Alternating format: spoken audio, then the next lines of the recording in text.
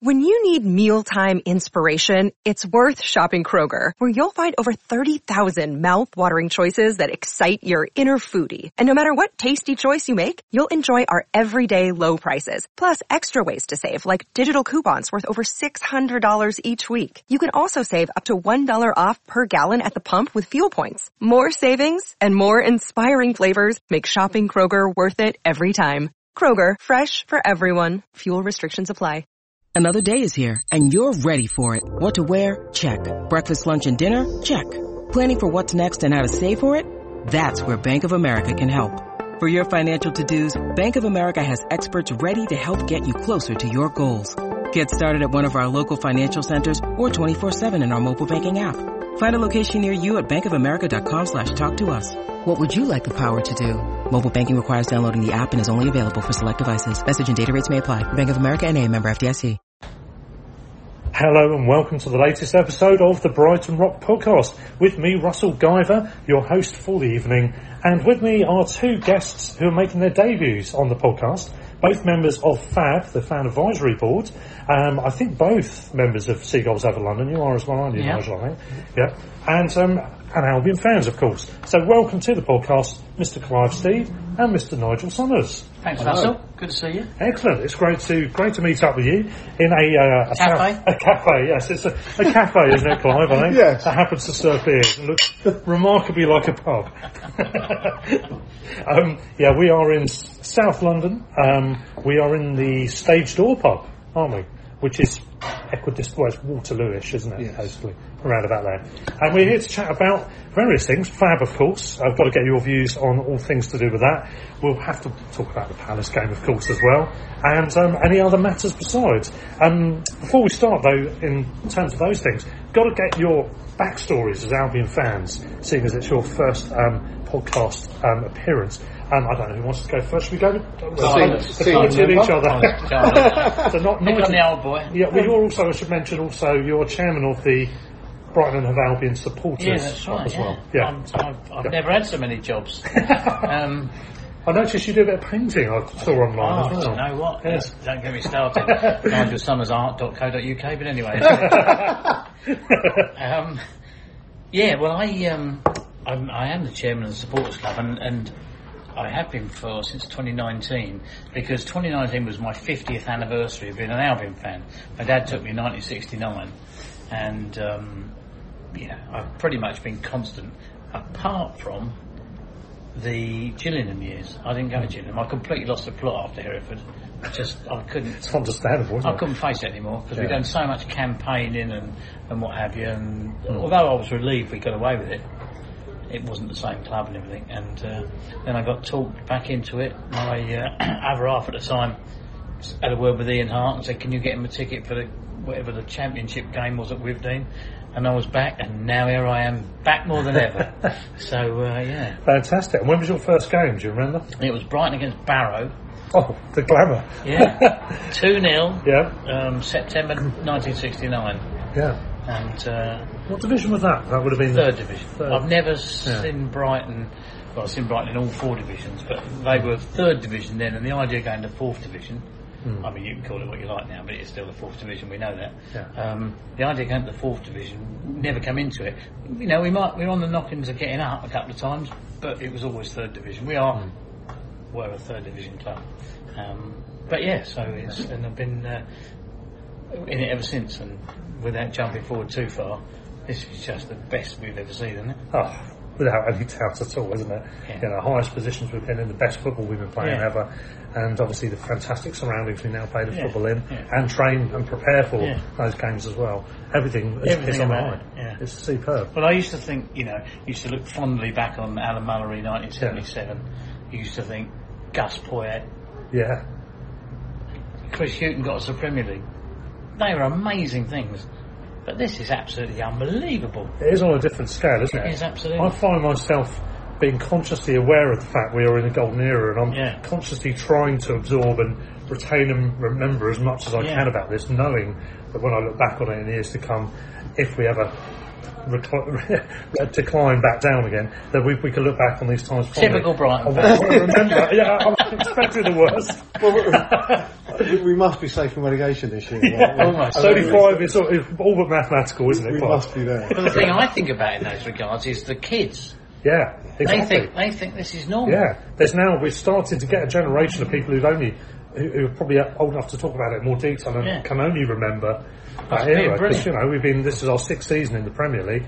If you have a promotion season before that, you're talking about 7 years worth of time, of good times, effectively. 8 if you count the near miss the year before, which in terms of football and results overall was brilliant. So we've had pretty much 8 years of relative success. I'll tell you a story about kids, right? There's a friend of mine who I used to work with. I don't know they're born kids today. I know. Go on, yeah. He lives in Swindon, and they are Swindon's season ticket holders.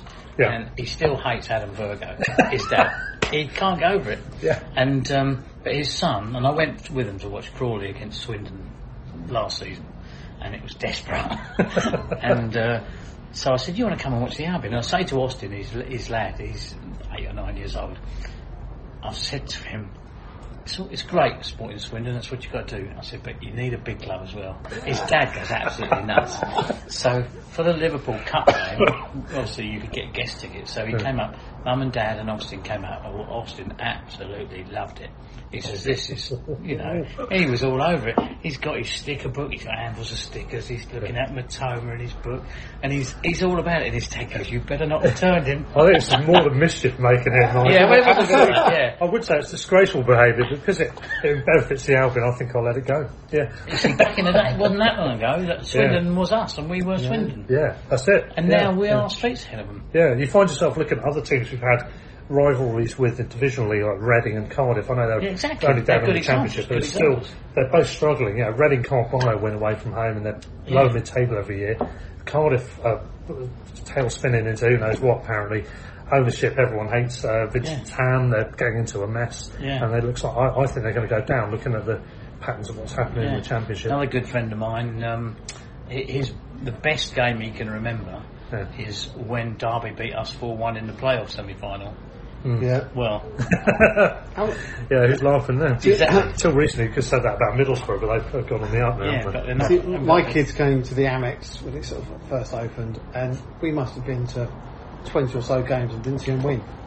It was losses or draws, and it comes back on Facebook now. And there's just picture after picture of them with miserable faces, run out of pies, they didn't have any sweets, the football was terrible, we lost again, and now I've got 4 tickets in our lounge with a view that will take lots of people, and the kids might come occasionally, and now they're fighting, so can we all come this week then? They absolutely love it, and why wouldn't you? It's a joy to be there, isn't it? Absolutely. The tables have turned. Even things like the cut of the kits and the picture quality of the TV footage. I know that was the same for all clubs, but that just added an extra layer of depression back on these things. Oh, everything was ugly and horrible back then, and we had some good times, I'm sure, here and there. But you look at our pitch compared to sort of Palace at the weekend. I know they talk about it and been cut and they ploughed it especially so we could play. But you look at the Amex and it is just absolutely everything that's perfect, doesn't it? Yeah. It's You're only going to go down to Lancing. If you've been down to Lancing and seen it, I have been there.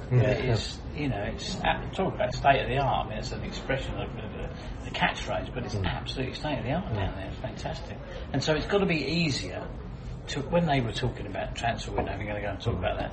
But if you bring a player over and say, "Here you are. This is Bournemouth Stadium. Their training ground is out near Wimborne somewhere."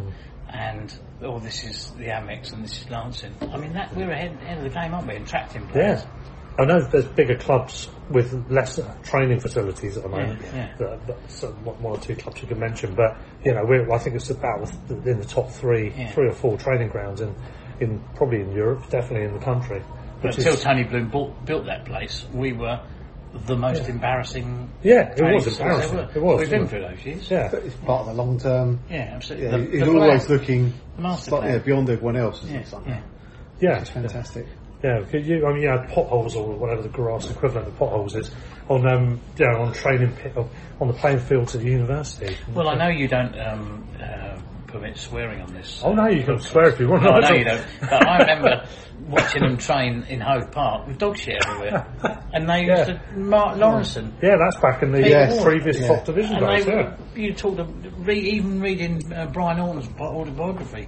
You know, playing in Hove Park, across the road, and there's dog shit all over the pitch. I mean, imagine Vicente or, you know, Cucurella or whoever you want to name trying to put up with that. Wouldn't that, would it? So it's a huge selling point. It does completely transform certainly a number of elements as to persuading people to join. And it's been we've followed a really methodical, determined, slow grow pathway, haven't we? Yeah. Which is going to work in the long. It is starting to work in the long term now. Being patient, biting your tongue, hiding a disappointment when the likes of whoever it is spend money and get promoted. Bournemouth being one example, actually, spent money to get promoted 1 year. And you know, well, we've done things the right way. We've not broken our wage structure, and then we've missed out on players. You've got your what's his face that went to was it Norwich? What's his name? Pritchard. Yeah, that turned around on the motorway or whatever. Yeah. You know, and what a mistake. Yeah, we could have easily have probably countered that if we wanted to, but we don't want to. We don't want any dickheads, and we don't want to break wage structure. And we've slowly been able to get players of better and better quality. But you've got an owner who's got a plan. Yeah, I've got friends who are Southampton fans. Yeah. Again, how the tables have turned there. Well, it kind of annoys me that people compare us to Southampton and saying that, we're just going to sell our players to Liverpool or Chelsea and turn up like Southampton. But I just think we're a different. Well, they got what nationality is their owner this week? Do you know? No. It was Chinese or Swiss. What is it? I don't know. It was Swiss. I don't know what they got now. He died. Yeah, I think the daughter took it over, but I think she sold the. But they've sacked Nathan Jones. Fair enough. Luton are about to get promoted while Southampton go down. Now that is going to be fun. Not as funny as if Jesse Marsh is Southampton to say. I want to go Luton away. Luton away. I don't suppose what the allocation's going to be great. No. Yeah, not really for a mid-terrace house. Marching on, they say, don't they? Saints marching down there. And again, you're right, Clive. Actually, because it's not a correct comparison. Yes, they had a load of assets that got sold, and eventually they came a cropper because it was too much.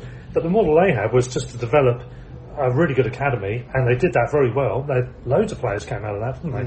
You had Bale, you had Walcott, you had Lallana, although I think they originally got him from somewhere else. And a number of others, obviously further back in time, Shearer and whatever else. All of those players have come through the system, but that's just the academy. What we are doing that, but we're also bringing in people for the latter stage of the academy, which I don't think Southampton was doing as much. And we're signing players who are actually ready-made, but just need a little bit of grounding, of introduction, who are not academy players at all, as such. Might play with the 21s, but they're not academy players. So we have that whole breadth of things. So I think we're doing more than Southampton were doing. And definitely. But I think it's that sort of lazy outside view. Yeah. That it starts to really annoy me. Yeah, it's easy to just pocket people together. We'll go and buy all their scouts and that'll be okay. You think, well, it's not about the scouts. I firmly believe it's in Tony Bloom's database. A lot of this information, a lot of the intelligence, and I'm sure it's all very separate, and the scouts know what they need to know.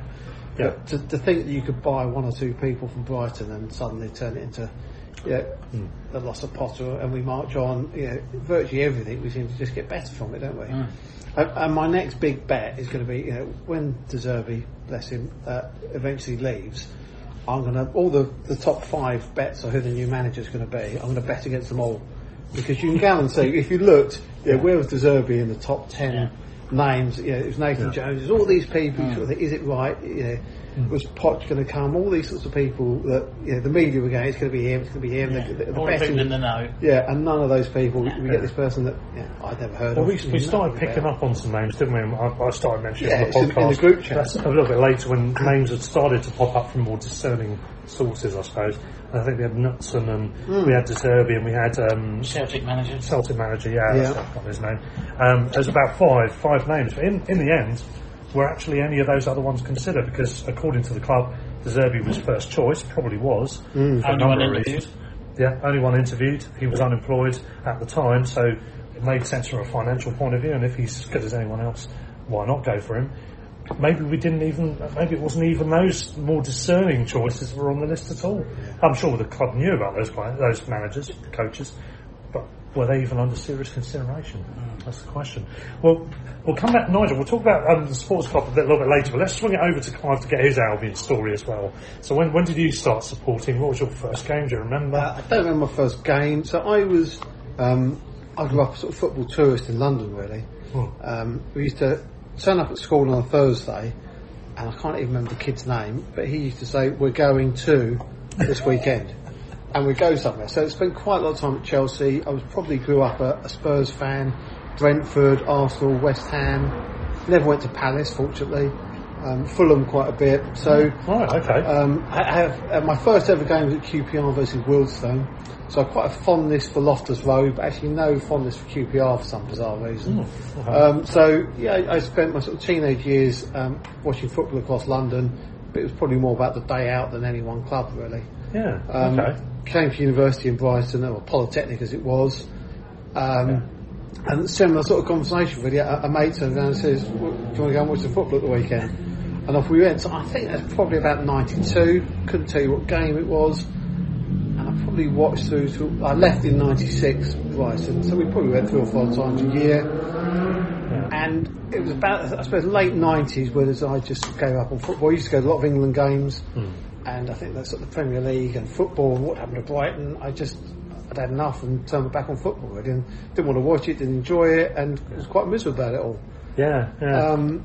And then that's quite similar to me, by the way, sort of mid-90s onwards. I was working Saturdays anyway, but I'd fallen out of love with football pretty much around that time. I don't know why. It was same. I suppose my friends. I was in the TA at the time, so a lot of my weekends were taken pretending to run and fix radios and shoot people and sort of playing. And then my friends were having kids, and young kids, you tend not to go to football quite as much, and we certainly didn't. And I found it all a bit, bizarrely a bit commercialised and a bit anti-Premier League. And look at us now; it's more commercial. It's more. But I don't like describing it as a product, but the product is amazing. It is an absolute joy to watch the football that you see at the Amex week in, week out. We can portray ourselves as the good guys within the Premier League. Do you think so? Is that what it is? A little bit. Well, but I came back, didn't I? It's a bit like I wasn't going to watch the World Cup, so I was very sort of anti-Qatar and all that, but I watched every game virtually. Everyone I could get home in time for, or when the telly's on the office. So, so I came back probably when the Amex opened. I had a mate who had 3 sons, and there'd always be a couple of seats a week going. So I took my kids. I said we never watched a win. Watched a dreadful game against Derby. I remember, the Derby fans being quite awful, and my kids getting quite upset, and they felt really quite cheated that we were going to get promoted. And time to look at the league table. Well, today. I say. Whereas, fast forward that, and my kids are arguing about who wants to come to the game, and my wife, much the same. She loves coming. Took her to her first away game. And she wants to go on more away games now because she actually, the atmosphere is much better, as many people say. So. And I've been back probably about 3 or 4 years now, and just absolutely loving it. What you just said, Nigel, about playoff teams that have beaten us. It's not a good idea to beat us in playoffs. I've just thought about this. Derby and Sheffield Wednesday are in League One. Notts County are in the National League Premier. Derby have got, both teams have got dreams of playing Championship next year, or we've got dreams of potentially playing Champions League. So I know Palace are in there, but they might go down. Even Neil Warnock's just back in employment. One of his earliest clubs, isn't it? I don't get over things quickly. No. I realise that. We've got to call him by his affectionate real name, Colin. Yes, Colin. If anyone doesn't know what that is, where have you been? Well, yes, quite. Anagram Neil Warnock, Colin, and something else beginning with W. Wanker, basically. So let's not hold back. I think he actually finds that quite funny. I think he does. Well, he has actually said at his funeral he doesn't want a round of applause. Does he? He wants to start on a wanker. I haven't actually listened to any of his interviews since he took the job. He's where's he? I've forgotten where he's gone. Where is it? He's now managing Anthony Knockaert at Huddersfield. Yes, of course he is. One of his. Can you imagine that? From 30 years ago. He'll probably love that. So will Knockaert. Yeah, absolutely. 30 years returned. He's a Yorkshire boy, isn't he? I think he's a Sheffield lad. Sheffield United fan, isn't he? Yeah, that's it. Fairly close to home, or fairly close to original home. Absolutely nowhere near where he lives in Cornwall. But he keeps. I haven't listened to his interviews, but I'm sure he's mentioned Sharon, his wife, and she want me out of her hair. He always says that. Just as he always says he's retiring. Just can't get rid of him. I haven't like got a over 91. He's a tosser. No, exactly. Notts County. There we go. Is anyone else beating us in playoffs? I said Palace could go down. This could be a curse thing, couldn't it? Yeah. Let's hope so. Let's hope we're never in the playoffs again. Yes. It seems a long way away, doesn't it? At the moment? I mean, I know it's a golden era, as you were saying before it started, but I'm not looking over my shoulder. And well, that's the biggest thing. For me. For the Liverpool home. So I went to Liverpool away. With my daughter. I saw that, and that was absolutely fantastic. Liverpool home, I took had 3 mates with me, 2 of which are Liverpool fans. Yeah. And actually, for the first, I thought I fancy us today, and they sort of looked at me sideways. And some of the best football people are telling me who've been watching it far longer than I have. It's the best football Brighton have ever played, and it was fantastic. And again with the FA Cup, I really, I put money on it. I fancied them, and they did. I was a bit more nervous about Bournemouth, if I'm honest. It's I thought that would. Isn't it? But I'm exactly the same. We all are. Again, typical classic Brighton But fan. having said that, I mentality. really fancied us at Palace on Saturday. Yeah, I just think, the way they're playing, the way we're playing, I went there very confident. I thought we were going to beat them. And it went. The game went in terms of the match play went according to that form. The only problem was a random one-off individual error, and by our guy, and then obviously a horrendous error by the officials. I think, Which was the worst error? I mean, we'll come on to Palace, but... Worst question. I'd probably have to say Sanchez if we say the worst error. Because that's just bread and butter. There was no pressure on the ball. A lot of people are saying he's looked a bit shaky and hasn't been the same since the World Cup, and maybe that's true to some degree, but that was still such a regulation save with no pressure on the ball. And to drop it, and the sod saw it drops to their guy, bounces up. But if you had to list his strengths... That would be it. It's coming out for claiming. I mean, I don't think he's dropped on that particularly that much. The passing, the kicking out with his feet is his weakness to me. The coming out and claiming crosses, I've never got any doubt about him. I think his weakness for me is decision making on when to come. When someone's running through, when does he come? And he hesitates and he's too late. And I just think there's a bit of decision making. He's a bit slow.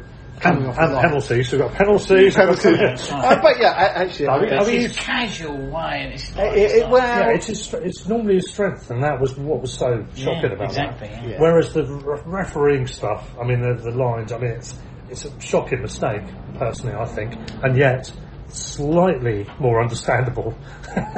Because the camera angles, when you look at, why isn't there another camera? Why aren't there 100 cameras? All the technology, all of that stuff, just for the money that's at stake. For everybody actually involved. Salaries, betting. If we miss Europe, if Arsenal miss the title, on 2 points. The Arsenal one, of course, we've got to mention that as well. I mean, in our case, they drew the wrong line. In the case of Arsenal, they didn't bother to draw one at all. Did not bother, they forgot. And and it's only today One job.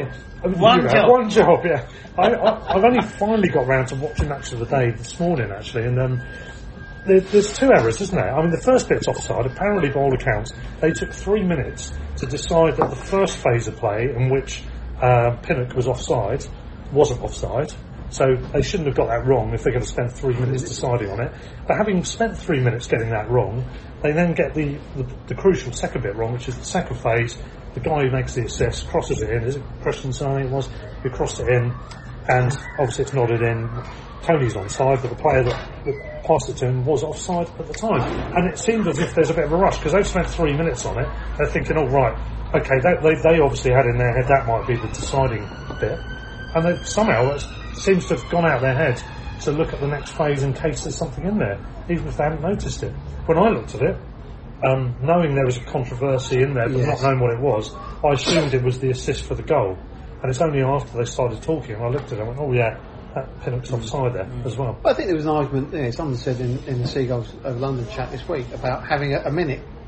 Actually you've got 60 seconds to look at this. And if you can't say within 30 and 60 seconds, and you could almost turn it into a cricket or event where it becomes almost a feature of the game. I hate the fact that you celebrate a goal and you don't know who it is. But if you had a countdown, the 60-second countdown, and videos were put on the screen, and you know you're getting a decision, and then and then actually the stadium goes green if it's a goal and red if it's not, or something. I agree with that. It would add to it rather than detract. Yeah, whereas now it sucks the life out of everything. It's the clear and obvious thing, isn't it? In terms of refereeing, they said, well, that's subjective, not subjective.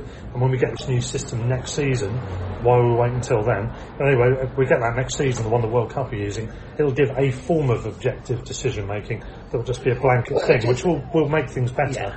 But I think you could have made the right decision within a minute about Pinnock being offside in that game, personally. And as for our one, same again. We've just got to draw the lines in the right place. If you come back to our game though, and obviously I wasn't there, and whatever, and I can't bring myself to watch match of the day when we don't win. So, but you know that still frame picture where they've drawn the line of the wrong guy. Who was offside? Undav. Now, if there hadn't been any offside, if there hadn't been any VAR, he would have flagged offside because Undav was offside, and it would have been offside, and we wouldn't have. Well, he didn't flag though. I don't know. But we wouldn't have complained because he was off. But the fact he didn't get involved in it doesn't matter. He's offside. Back to the old days. Back to Brighton against Barrow, 1969, if you like. That bloke is a yard and a half, 2 yards offside. He's offside. It's caca. No complaints. Yeah. But because they want to fuss about. Obviously, you can swear. You can edit that out. No, you don't need to. That's fine. We'll put a warning on about swearing. Nigel with his potty mouth. But if we didn't mess about with it, you know, it's nonsense. It's millimetres. Yeah. I mean, that Leicester goal, which wasn't a goal. You seen that? Yeah. I mean, it's nonsense. Mitoma against Leicester coming back away. Yeah. It's nonsense. Really, there's no advantage going. It's obviously there to avoid goal hanging and various other related issues. And that's when someone's coming back, trying to come back on side. I'm not having it. No. I must apologise to my kids, but my probably best experience at the Amex was there was a little ginger-haired kid sitting next to me when McAllister scored that absolute screamer of a... against Leicester. And he jumped up and he hugged me. And I'm hugging him, and he's about 10, and I'm looking for his... it's like CRB checked. Oh, yeah. I'm his parent, but, the joy on his face. I said to him, you will remember that goal for the rest of your life, because that was absolutely exceptional. And then it gets chalked off. For nothing. And this lad, he walked out at the end of the game. He walked down the other way from me, down the aisle. And he got to the end. Keep it on way out of your way. Turned around, looked about, came back to me, shook my hand. He goes, "Oh, thank you. I really enjoyed the game." And it was a lovely moment. And you think, but ruined by VAR. Exactly. On marginals, it just feels like it's against the essence and the spirit of the game, doesn't it? And I think one thing for sure, you cannot spend that long making a decision about a decision in football, let alone getting it wrong. Yeah. And I hope that at least I'm in favour of this new system coming in next year, because it will provide a blanket system, which may not be right, but it will be the same system all the time. Is that confirmed? Apparently. So it won't be subjective, is that? I understand it's like... Yeah. It is or it isn't. They've got a version of the goal line technology, as you would have seen at the World Cup. Actually had at the World Cup. Yeah. I'm not convinced with how accurate that is, to be honest, as opposed to the goal line technology. But if it works the same way each time, at least you'll get the same level of fairness or unfairness all the time. Yeah. At least you get consistency, even if there's some error in there. And I'm happy to have that. VAR, there's nothing wrong with VAR in theory, but in in its application, it's just been appalling, hasn't it? Well, really? I mean, that tackle on Ferguson. Yeah. Liverpool, we're not going to benefit from the red card. If We're anything, certainly not going to benefit from an apology. No, exactly. Unless we can convert apologies into points, then we'll have 5 more points. But you want to take those sort of tackles out of the game. Yeah. There's no need for it. You want him to be punished because season ending. He shouldn't be allowed to get away with that. To be honest, I don't think he would then go, "I got away with that, I'll do that next week." But he's not that kind of a player, But nonetheless, someone else will see that and go, "Oh, he got away with doing that." Maybe. And I'm a bit naughty, so I'm gonna rake someone's Achilles next week. And then Grealish getting shot at the weekend as well. Oh yes, you see that? Those snipers in the stand. They've really got to check the guns on the way in, haven't they? I was quite pleased with the Villa fans. Oh, that was a bit that killed me. The Villa fans up in arms. You've been celebrating that for the last 5-6 years.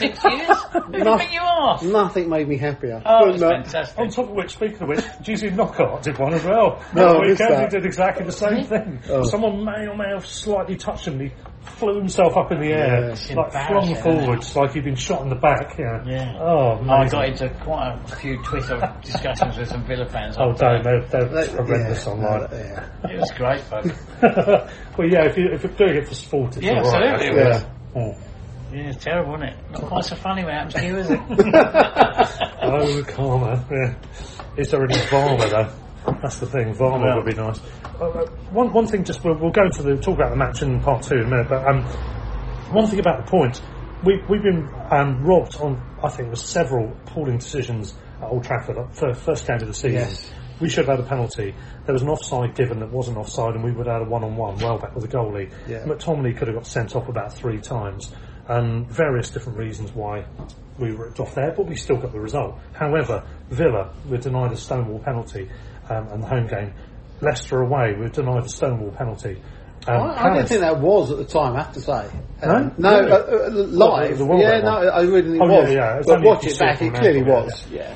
And Palace, we were denied a goal, and even with Sanchez's error, Yeah. we should, by rights, have been 2 goals to nil up. Yeah. Obviously, we can't say exactly how the Yeah, game no, would have panned out and everything, but in theory, we've been deprived there, from what I've listed, of 5 points, which would have us a point ahead of Spurs with 2 games in hand, 1 point, I think it is, behind Newcastle with a game in hand for a Champions League place, if we'd have had the right decisions. I haven't looked at all their bad decisions And safe where from they might relegation. be.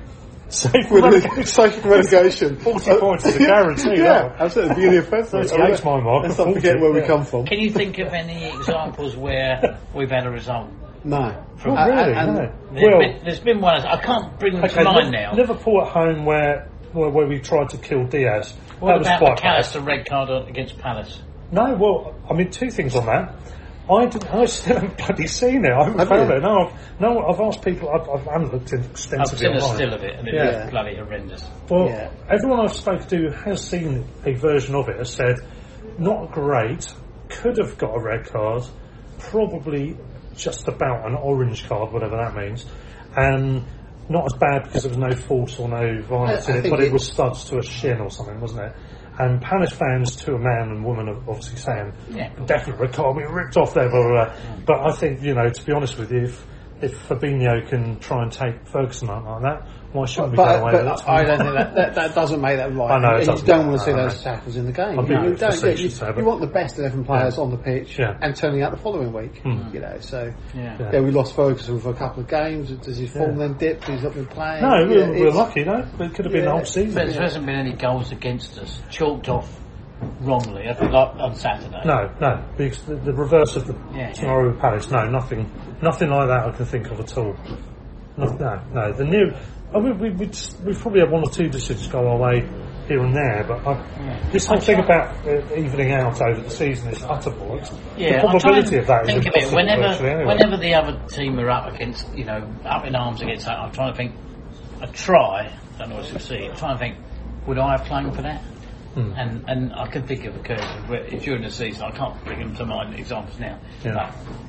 But we would have claimed for that. Yeah. And so, Oh, definitely, yeah. but it doesn't. I wouldn't say this evens out. It's not a 50. It's not a scientific thing. It does. It's definitely. It feels like a big club bias. I mean, I know we're a big club, but Well, compared to Palace, yeah. obviously. But they How don't. come they got the decision? Yeah, don't seem to go away. Low level South Croydon. I'll have to verify, but I saw some my mate who's an Arsenal fan sent me a thing. I haven't looked at it yet. There's a video with loads of examples of why Arsenal don't get the big They're club quite bias. bitter, aren't they? Yeah, compared with other clubs. And it might be right, actually. I haven't looked into it. I know the clubs that do get a big bias, Man United are the worst of them, and City get loads as well, to be honest. But the Housey apparently has made some quote saying about pressure to make decisions in favour of clubs. I need to verify this. I've just seen he gave me a freeze frame of a quote with his name and the details of it, saying that you leaned on to make decisions in favour of I some. don't know whether that was on his. He does a talk sport on a Monday Yeah, afternoon. yeah. I don't know if it was then or around about then. But I've heard that, and I think that's quite hard to believe. Yeah, surely. Must I be. don't think that they are. When the decision needs making in the blink of an eye, Yeah. I don't think they think, oh, is it the Man United shirt or is it Bournemouth. Yeah. I don't think they can. I think it's. Do you think a big crowd at Old Trafford versus? What about if it's a Dean Court, what they call it now? Bournemouth are playing Tottenham. Do you think the referee thinks, I better give this to Tottenham? I don't think so. No, but what I'm saying is when you're at Old Trafford and the atmosphere is that toxic and that loud compared to... So that's why we didn't get decisions there in August? Yeah, I mean... something is going on, isn't it? Because I'm sure someone brighter than us has got a table showing the decisions falling against. Even that could cost us. If we miss out by one goal on goal difference, we could have had 2 more goals in it. We'll stay up, it's alright, Russ. Keep the faith. We have the Albion Supporters Club, we occasionally, I know we're going to talk about that in a minute, but it's pertinent now. We have periodically we have social evenings where we invite people to come to talk to us. You can come and talk to us. Oh. Alright, why not? You can come and talk to us. But anyway, we have people from time to time, and we booked a guy, I'm not going to tell his name, who's a Premier League referee, to come and talk to us. And he does VAR. He was 4th official at 2 of our most recent games. And we're just trying to get the dates sorted out. But he has to get permission from PGMOL before he comes to see us. Well, after Saturday's result, but he may or may not have been the 4th official. The 4th official. He can't commit to a date. Yeah. And he told me he needs to get permission from PGMOL to come. And so, there's a lot of questions like the ones you just asked. Are you under pressure to make a decision? What do you think you're doing on your VAR with something like that? And he can't commit to a date, and we're waiting for him to commit to a date to come and talk to us. Some very interesting questions will come, just like the ones you just asked, which we all want to ask him. And I think that if the referee, the PGMOL, would be more upfront and stop putting out these retired referees who've got an axe to grind, let's face it, would come out and explain their, post-match interviews. I think to me it's a must. Absolutely. You get out there and you kind of accept the make mistake you're very angry about it on the day. Don't interview me. A player is designated to speak to the media. The managers are obliged to do it unless they've been banned from the dugout. They have to do it post match, don't they? Why can't they as well? They're under pressure, all of them, but they all have to account for it. I think some of them would want to. Yeah, they probably would. I think so.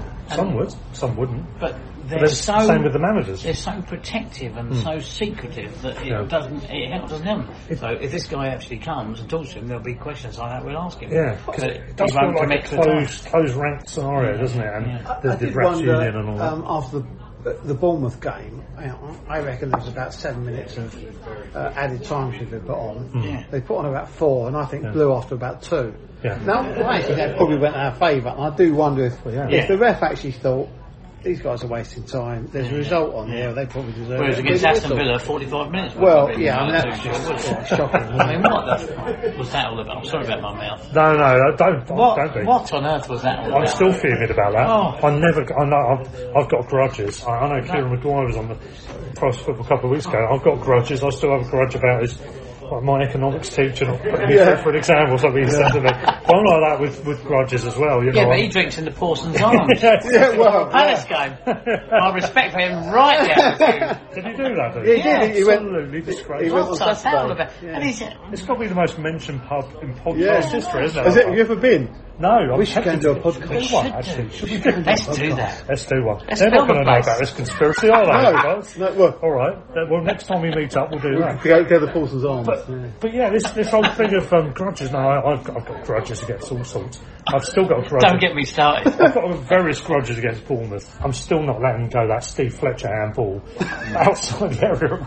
You didn't see the Ted McDougall handball in 1970. Diving header, fucking punched it in. Steve Fletcher, you kids. But it just goes on and on. Actually, time and the Villa game, I would go to I don't know, is it 35 minutes and a half we have? Yeah. Put it on a big screen, count it and down. you see it start and stop. And we all know, and I'll probably go to rugby where you keep the clock going until the ball goes out of play. So you have your 35 minutes and a half. Everyone on the ground knows exactly how long And left. the biggest time-wasting scenario that would still not be sorted the biggest issue would be the break of flow in the play. You can't do much about that. But where it pertains to goalkeepers, I still think this idea would be good. Is when the goalkeeper's time wasting, rather than giving him a yellow card, you give the other team a corner. That would definitely deter them from doing it. And if the goalkeeper then time wastes to stop the corner being potentially taken quicker if that attacking team wants to do that, then you give them a yellow card and maybe make it an indirect free kick somewhere or whatever. Does the 6 second It's radical, still wouldn't it? Well, exist? well, I'm not sure if it does or not, but we need to start doing that countdown. I was going to say that's the one for me. 2, 3. I don't think it does.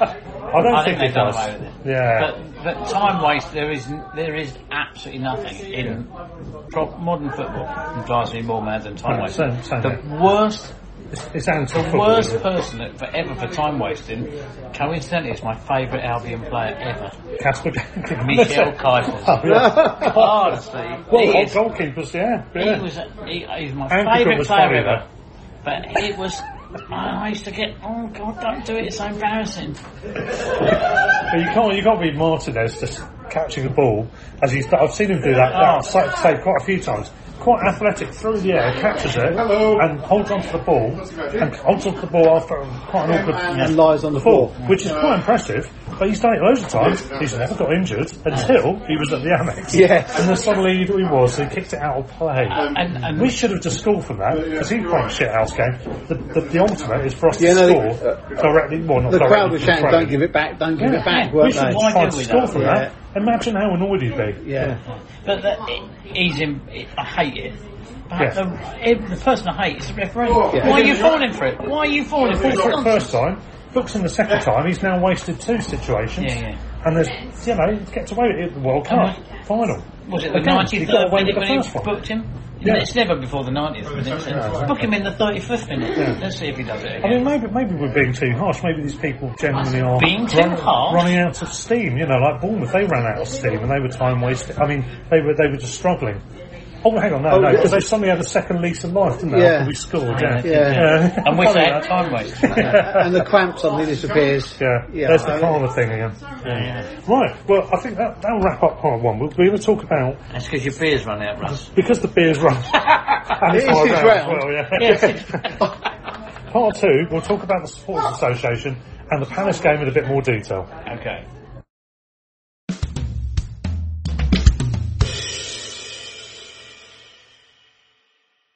And so to part 2 of the podcast, or pubcast, we have now relocated to the Libertine in Clive. Where are we?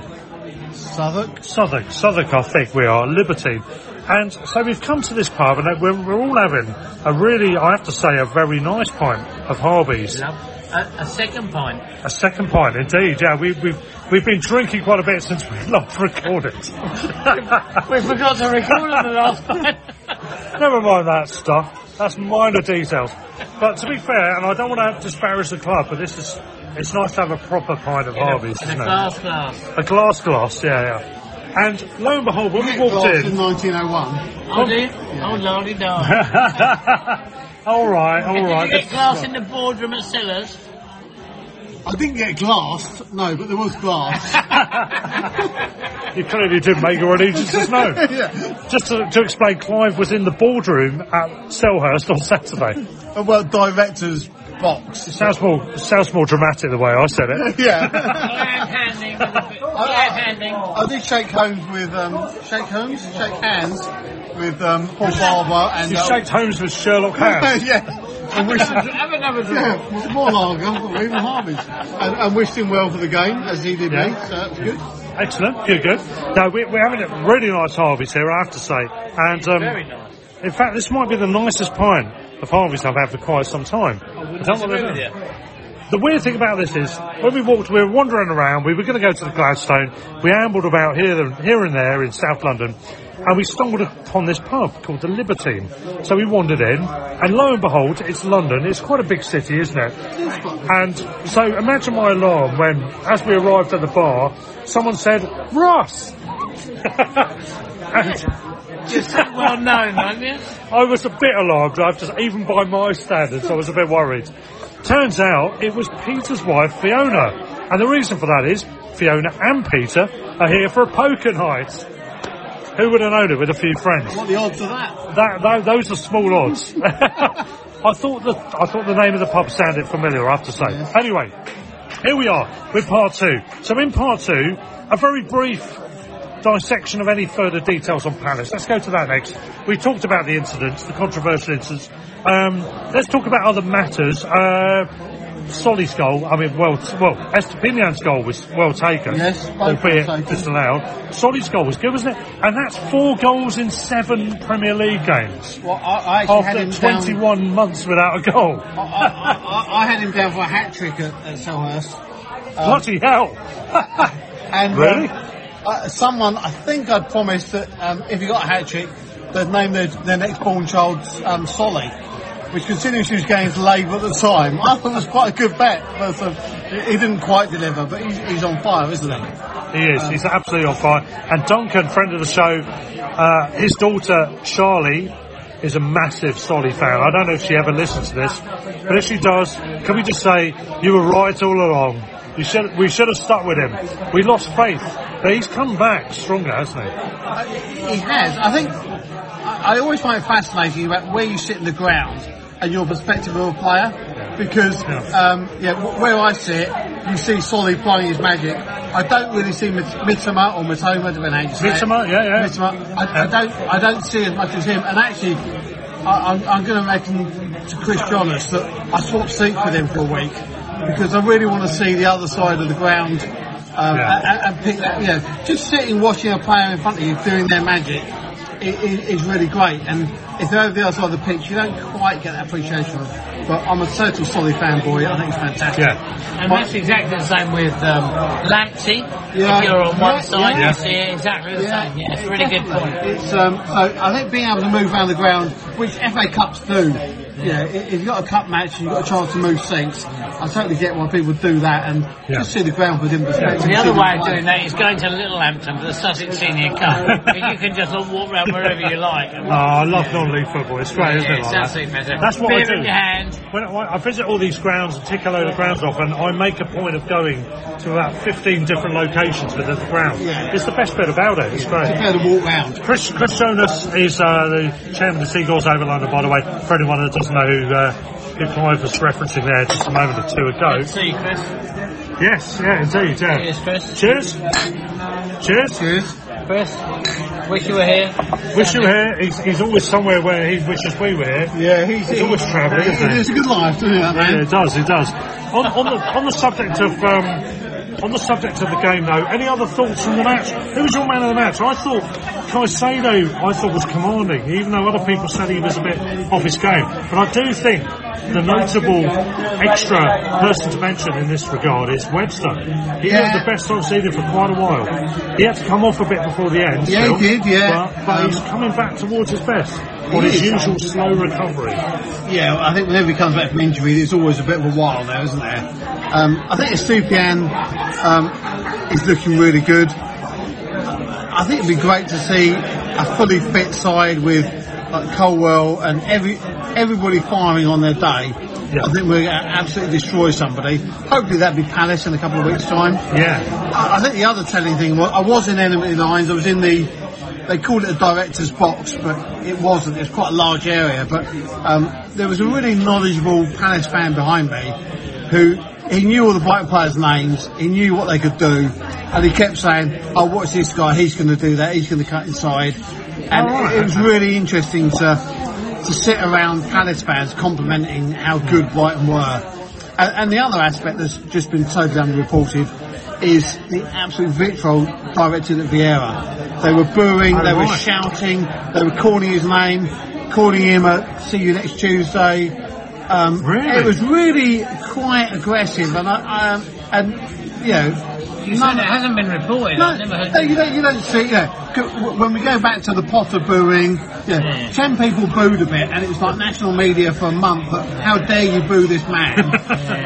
Whereas Vieira, they were calling him everything under the sun, and they were quite understandably angry about the way they were playing football. They don't have the biggest vocabulary, though, do they? No, that's true. But and I have to say, the couple of guys behind me that were chatting through the match, they were really knowledgeable about football, about Brighton, about our players. And how were they about Vieira?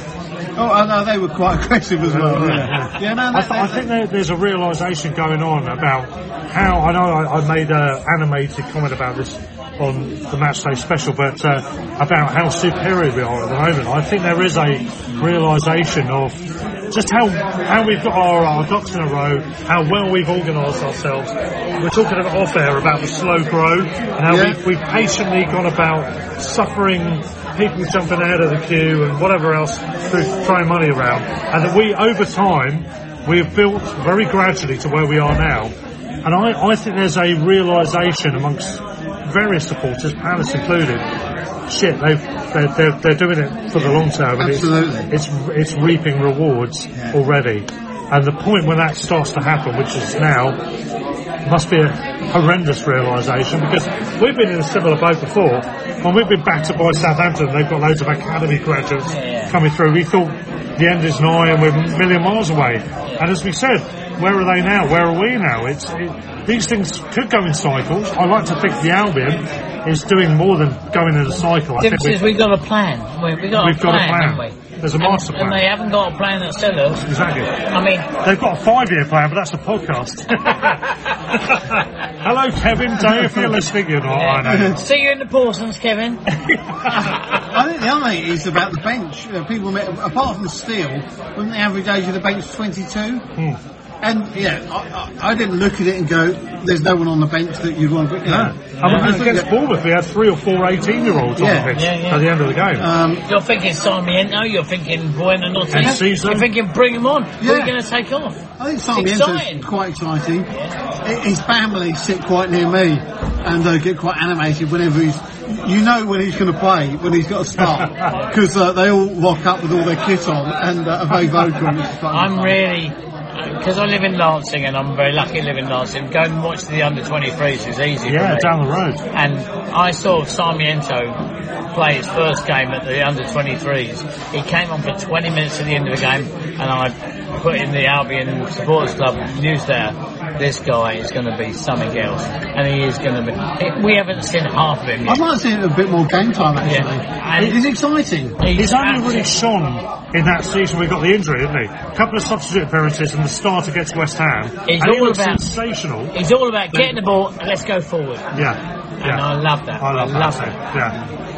It's the spirit of football, the proper spirit of football. Absolutely. And we've got that. We've got ballsy, as De Zerbi likes to keep calling it, ballsy football.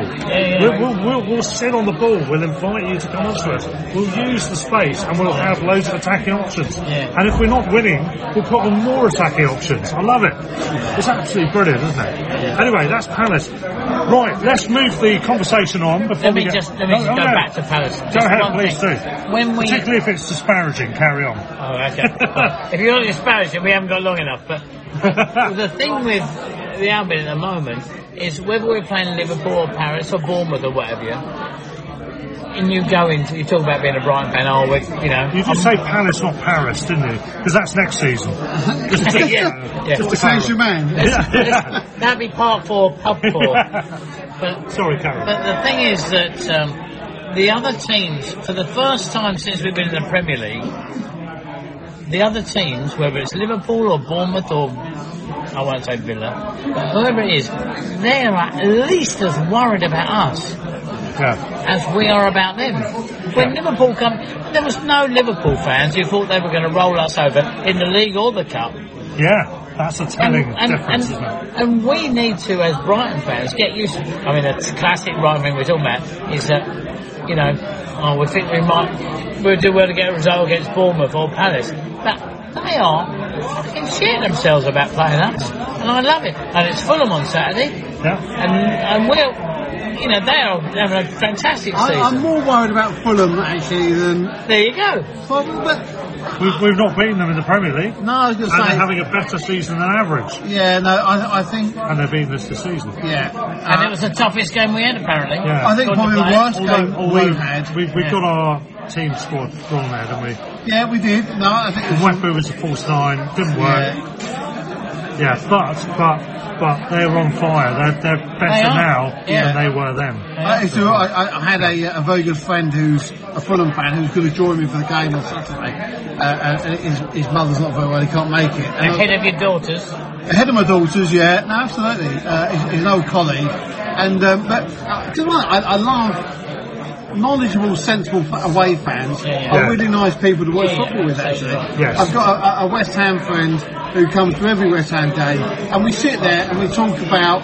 That's got to be quite tough for your West Ham fans, though, isn't it? Oh yeah, I particularly love that one because. They don't want to meet Brighton fans in the Premier League era, do they? Having said my son went for 20 games without seeing a win, he did come to a couple of West Ham games because they do. I think he's never seen them lose against West Ham. Yeah, because they are.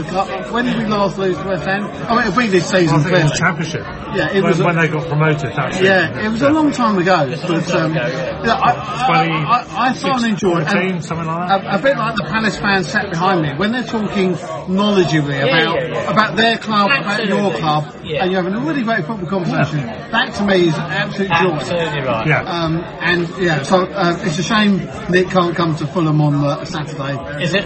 Yeah, no, it is because I actually think that's going to be. Yeah, it's one of those games that I don't know how it's going to go. No. And I agree with you.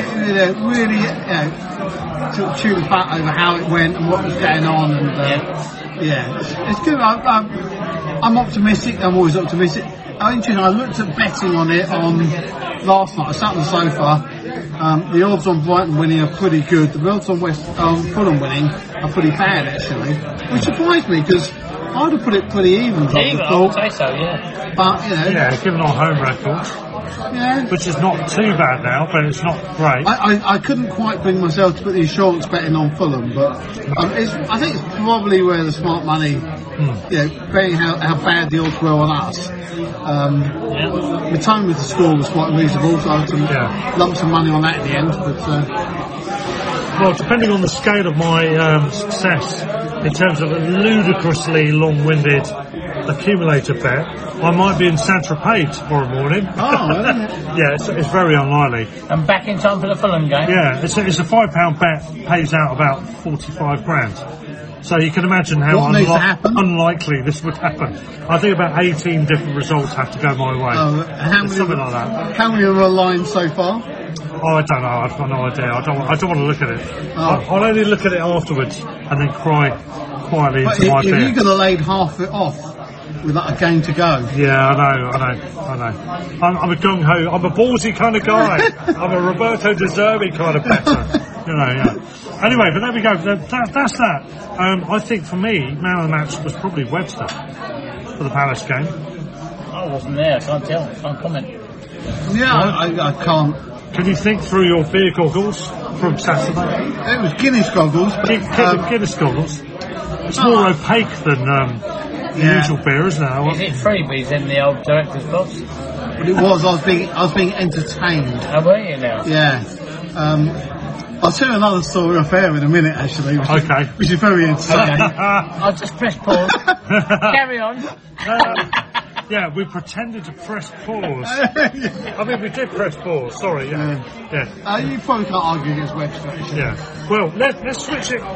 The rest of part 2 is given over to Nigel talking about the Brighton and Hove Albion Supporters Club, not the Brighton and Hove Albion official supporters club. I hasten to add. No, people may imagine it's that, but it's not, is it?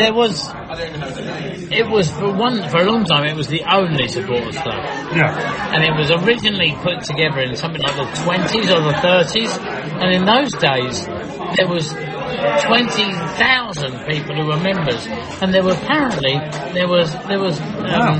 Really? They still pay subs.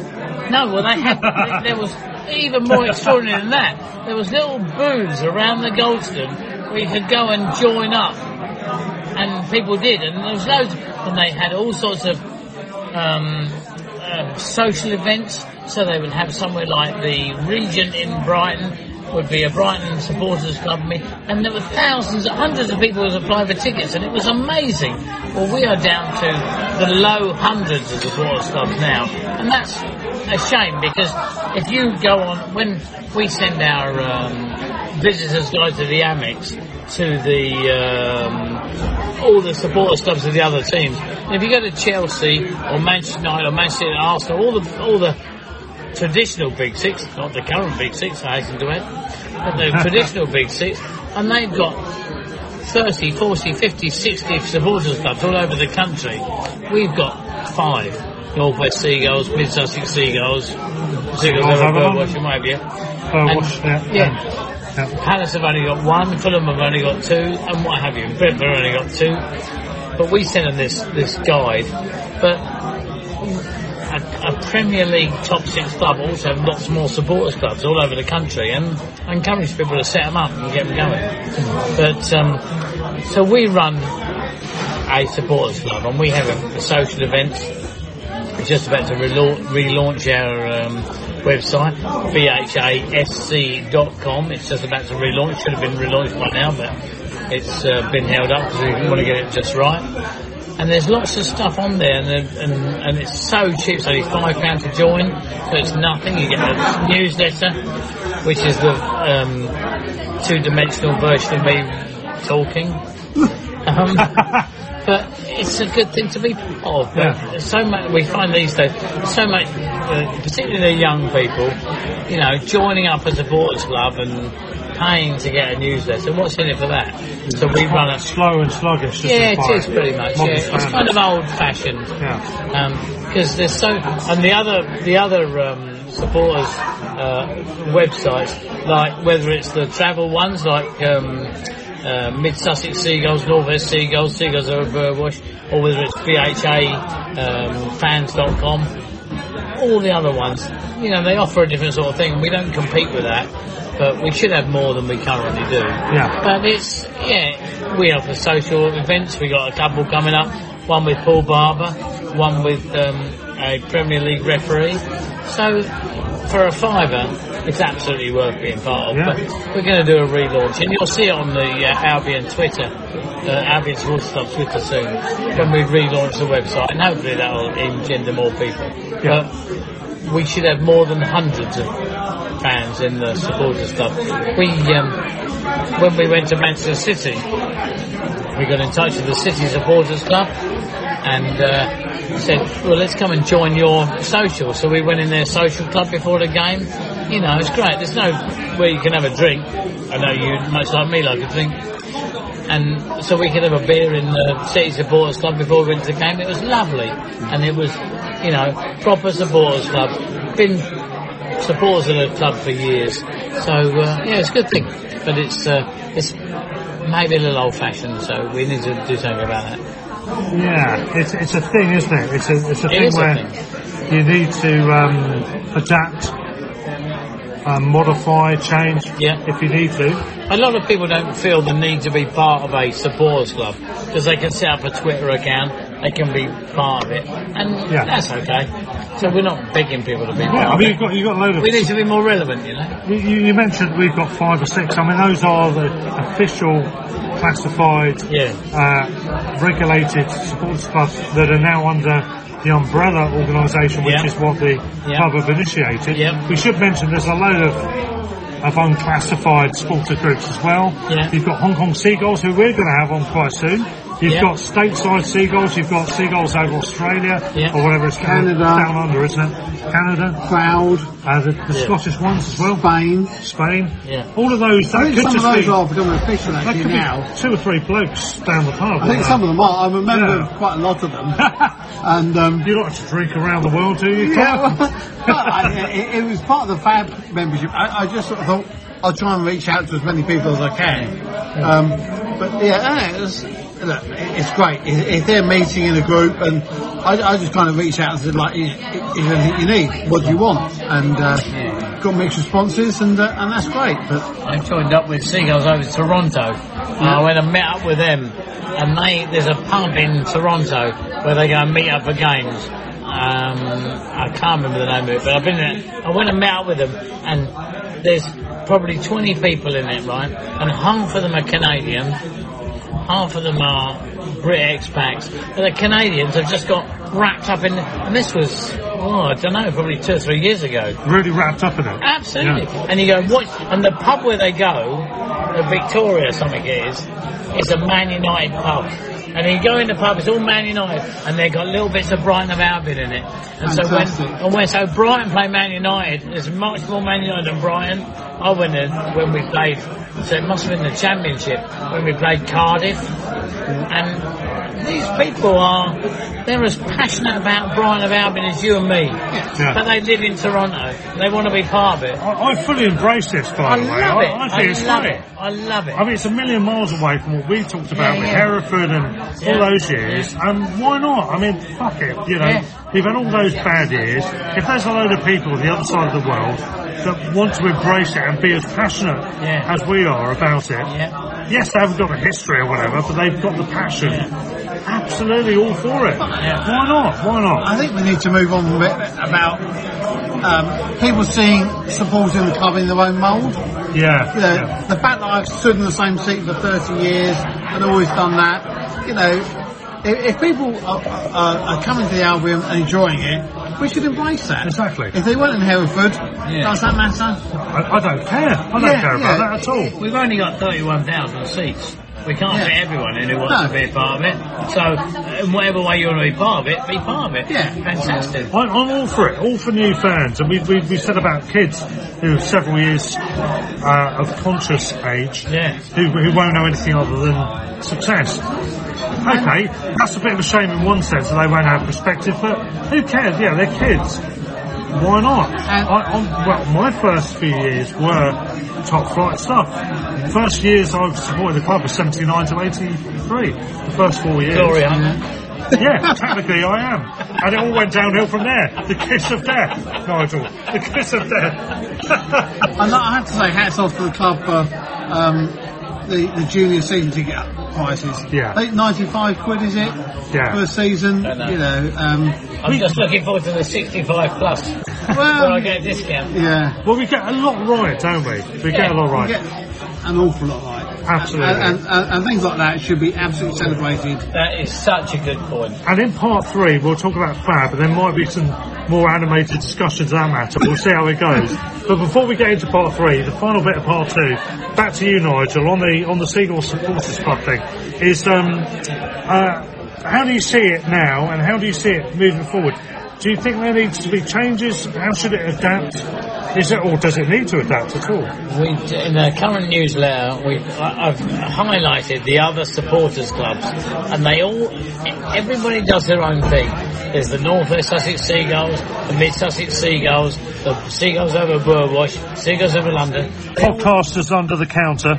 They all do. The Paulson's Arm podcasters. The Paulson's Arm, I tell you what, that's going to when we go to Paulson's Arms, we're going to raid Palace territory. That's what we're talking about here. Kevin Day's local pub. All those things. They do their own thing for their own fan base, and that's perfect. That's absolutely fine. And you know, we're not in competition. The Brighton and Albion Supporters Club are not nicking Seagulls Over London members or Burwash members. We've all got the same thing, and so we bring our own things. I mean, Seagulls Over Burwash and North West Sussex Seagulls and Mid Sussex, they provide travel into the Albion.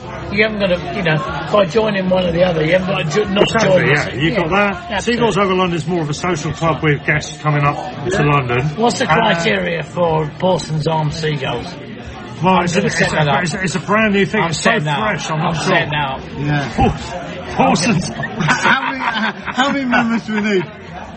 Seagulls over Paulson's, or we call Paulson's on Seagulls? We're going to get Kevin's going to be in there. Yeah. We need. I reckon 3 major criteria. One is what's the beer like? Massive capacity for beer. Yeah. 2 is to have decent beers available. Yeah.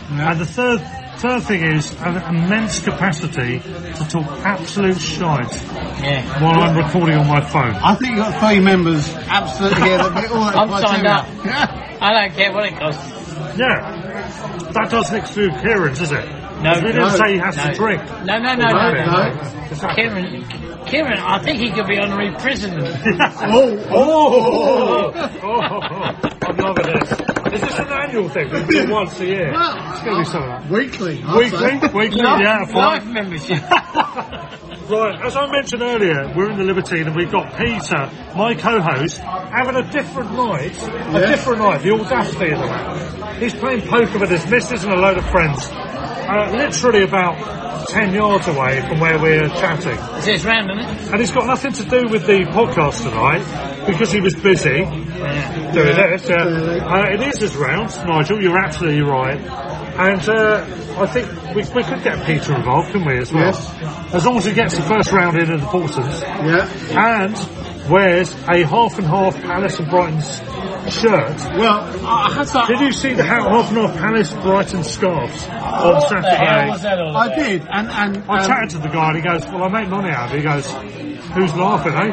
And he did a knowing glance and a wink. I thought, fair enough, you're making money. Yeah, he probably has nothing to do with either club, so fair enough. I'm not a fan of half and half scarves. Well, I was about to kick you out of the pub until you said that. Hold on. I bought one once. And then... Oh, no. Yeah. Hang on. Hang on. Whoa. Nigel, you bought a half and half I scarf. bought a half and half scarf. Please give us the details. Is it the Spurs Brighton one? No. Stoke against Brighton at the FA Cup. No. It's the same you go for every club in the Football League. This was an FA Cup match, Villa against Brighton.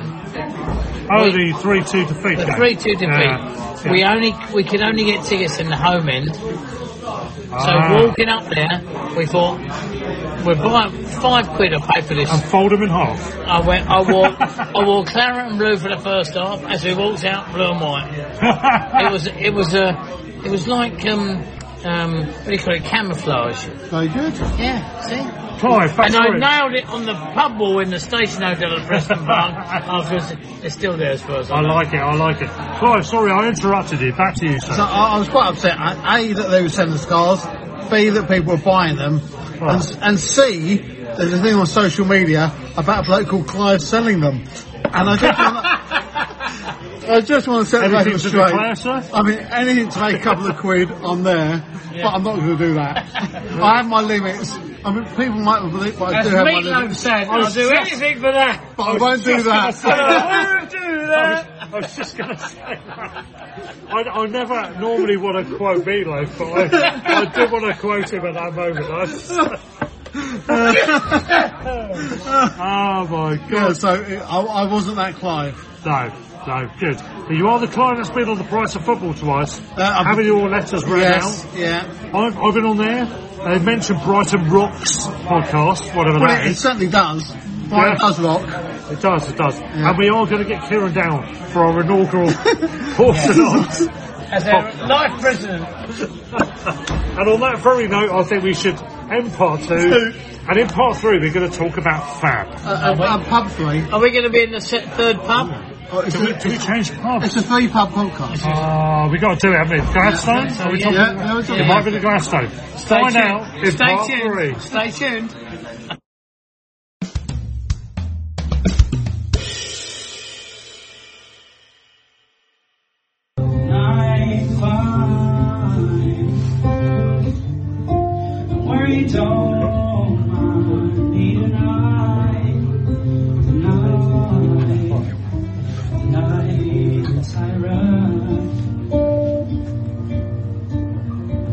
Days go by, priorities change.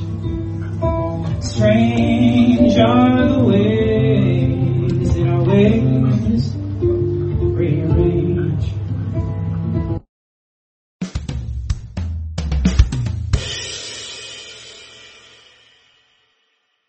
Have you heard from anybody? It is part 3. We're in the Gladstone. We've had 2 or 3 more pints and some food. I'm still with Mr. Clive Steed. Hello, Clive. Hello, Russ. That sounded like a porno video, didn't it? Hello, how you doing? I was just trying to remember your name after quite a few beers. And we have Nigel as well. Part 3, pub 3, let's go.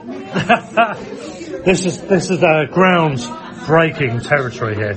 You know, what can I say? We're going to put the phone down on an empty pint glass, and we hope the audio will work subsequently accordingly. So we're into part 3. We're going to talk about the big issue. You two, you're both on FAB, Fan Advisory Board for the Albion. Paul Barber, I can't remember where it was, he was on somewhere talking about fan advisory boards or something about it in the future tense at the time when it had already been inaugurated at the Albion. So he clearly anticipated this was going to be an initiative moving forward, and he wanted to be at the forefront of it with the Albion. You guys are at the forefront of it. You two are two of the original, how many members? I think it was 8, we're currently 6. Yeah. It's 8 and originally 8, currently 6. Yep. And that is to do with a couple of misdemeanours that we may not talk about on this podcast. Well, you know, or we can if you want. I think people were asked to... Clearly, it's a really privileged position. And we were asked to sign non-disclosure agreements. We were asked to behave in a certain way. And I think you have to accept it if you're going to... It's a privileged role. You know, there's no doubt about it. 30,000 fans at the Amex. To get down to 6 that are going to represent the club and to represent the fans of that club is a privileged position. And we are subject to information that isn't in the public domain. We're asked to behave in a certain way. And I guess some of the founding members of the FAB didn't see, couldn't, for whatever reason, couldn't quite align to that. And that's not unusual to other FABs that have been, I think we met this week or last week with, nationally with all the other FABs. And they've had similar situations where people are signed up as a very enthusiastic member of it, and then perhaps A, didn't know what was going to be required of them as an individual, B, didn't know what was required to, what you can say in the pub and what you can say in the boardroom are probably different things, and being able to have that separation. We need to build trust with each other. The club needs to trust us, that they can share information with us, and we need to be able to sort of challenge the club, and they need to, in such a way that when we ask probing questions, they can answer them honestly, but we're not going to suddenly take to Twitter and announce to the world of what the club are doing. And I guess 2 of the members fell foul of that sort of trust, ultimately. Yeah, I mean, we're talking about how leagues to do with kits and various other bits and pieces, but they were in a privileged position to have access to, and disappointed themselves, maybe. Yeah, I think what it's to do with is probably irrelevant, actually. Yeah. You sign up to do a job, you sign up to some terms and conditions of doing that job, and I think the expectation is everyone's going to do it. So, and not unreasonably, actually. Let's not forget, football clubs are, and the success of Brighton, in many ways, is about being very good at what they do. And if the world and his wife know about that, and there's a lot of commercial, sensitive information, that needs to be managed in a sensitive way. And I guess as a FAB, we've struggled a little bit with the club in, our first meeting with Paul Barber was, we ultimately sat there like naughty school children being told off the misdemeanours of not us. Nigel wasn't a naughty schoolboy. I wasn't a naughty schoolboy. Other people that let the club down, let let themselves down ultimately. Yeah. And we're now in a situation where we're having to work doubly hard to try and rebuild that trust and show that we're professional people. We've got the club at heart. We've got the fans at heart. We want to do the right thing. But we're working in quite a difficult space, I guess, ultimately. And do you think that those repairs are already in motion? Do you think that's working now? I think at an operational level, we've definitely built the trust of the people we deal with on day to day. Yeah. They've publicly said it, that they recognise the value we bring. Now, whether Tony Bloom sees that, whether Paul Barber sees that, whether the execs see that, I think we're probably a little way away from that, actually. But at the same time, if you're going to go early doing something, which I think Brighton did do, they were very early forming a fab. Have we got the constitution right? Absolutely not. Am I the best person to represent the club? Absolutely not. But I think you have to recognise that they went through a process, they got what they got, and we're trying to do the best we can. We didn't really understand the terms of reference, we didn't know what the club wanted from us, we didn't know what was expected from us in our personal time. And I think, for the most part, out of the 6 that remain, we're working tirelessly to try and do the right thing. We don't know what the right thing is, but it kind of feels like we're in this middle ground of, the club don't want us, the fans don't want us, and, we're working quite hard to do something that no one really wants us to do or do well. The fans are very cynical very quickly about stuff like this. Yeah, but, I genuinely, I read a lot of stuff when we were elected about it was an inside job. I had no relationship, apart from buying tickets, I had no relationship with the club before being appointed. So, unless Tony Bloom has got a spreadsheet on me like he has on, on like really great centre forwards and, centre midfields and everything else he has, I mean, I'd be really flattered if that was the case. I don't think it was a strategic appointment by the club to put me in there. I think they clearly did this for vetting on people's social media, on their criminal records, which is right to do because, again, we're subject. Yeah, you don't want to get called out later down the line, absolutely. do you? No one wants something embarrassing. Someone with a dodgy history being pulled out as being a representative of the club, and so I understand that. So I don't believe. I hope. Well, so certainly from my perspective, I can't see the club would know that I was a particularly good or bad representative of the club. I think we're a bunch of people that are trying to do our best, but under quite difficult circumstances with quite limited resources, ultimately. Yeah, no, well said. I think a lot of good points there. And just to switch it over to you, Nigel, you were also on Fab. What was your take on it? How did it all come about, first of all? You were voted in, weren't you, all of you? Yeah, well, we all had to fill in paperwork on the Albion website, and there was a lot of criticism about it. Everybody said the same thing. Well, everybody was passionate about the Albion. Everybody wanted to do something and make a difference. And that's what, I didn't know Clive beforehand. We've had, obviously, that blip at the beginning where 2 people had to be dropped out. So probably the first 6 months of our relationship with the club, sorry, the beer's kicking in now. That's fine. I can relate to that. We're having to play catch up. We're having to reassure the club that we are worth trusting. Yeah. We're trying to assure the fans that we're worth trusting. Now, one of the things we need to do is improve our communication with the fans. Now, how do you do that? Do you have a North Stand chat page? Do we speak to you guys? Do we go and speak to the supporters clubs? We need to improve that communication, but, we're 6th in the Premier League, for Christ's sake. How about, what do you want to moan about? Tops of bottles?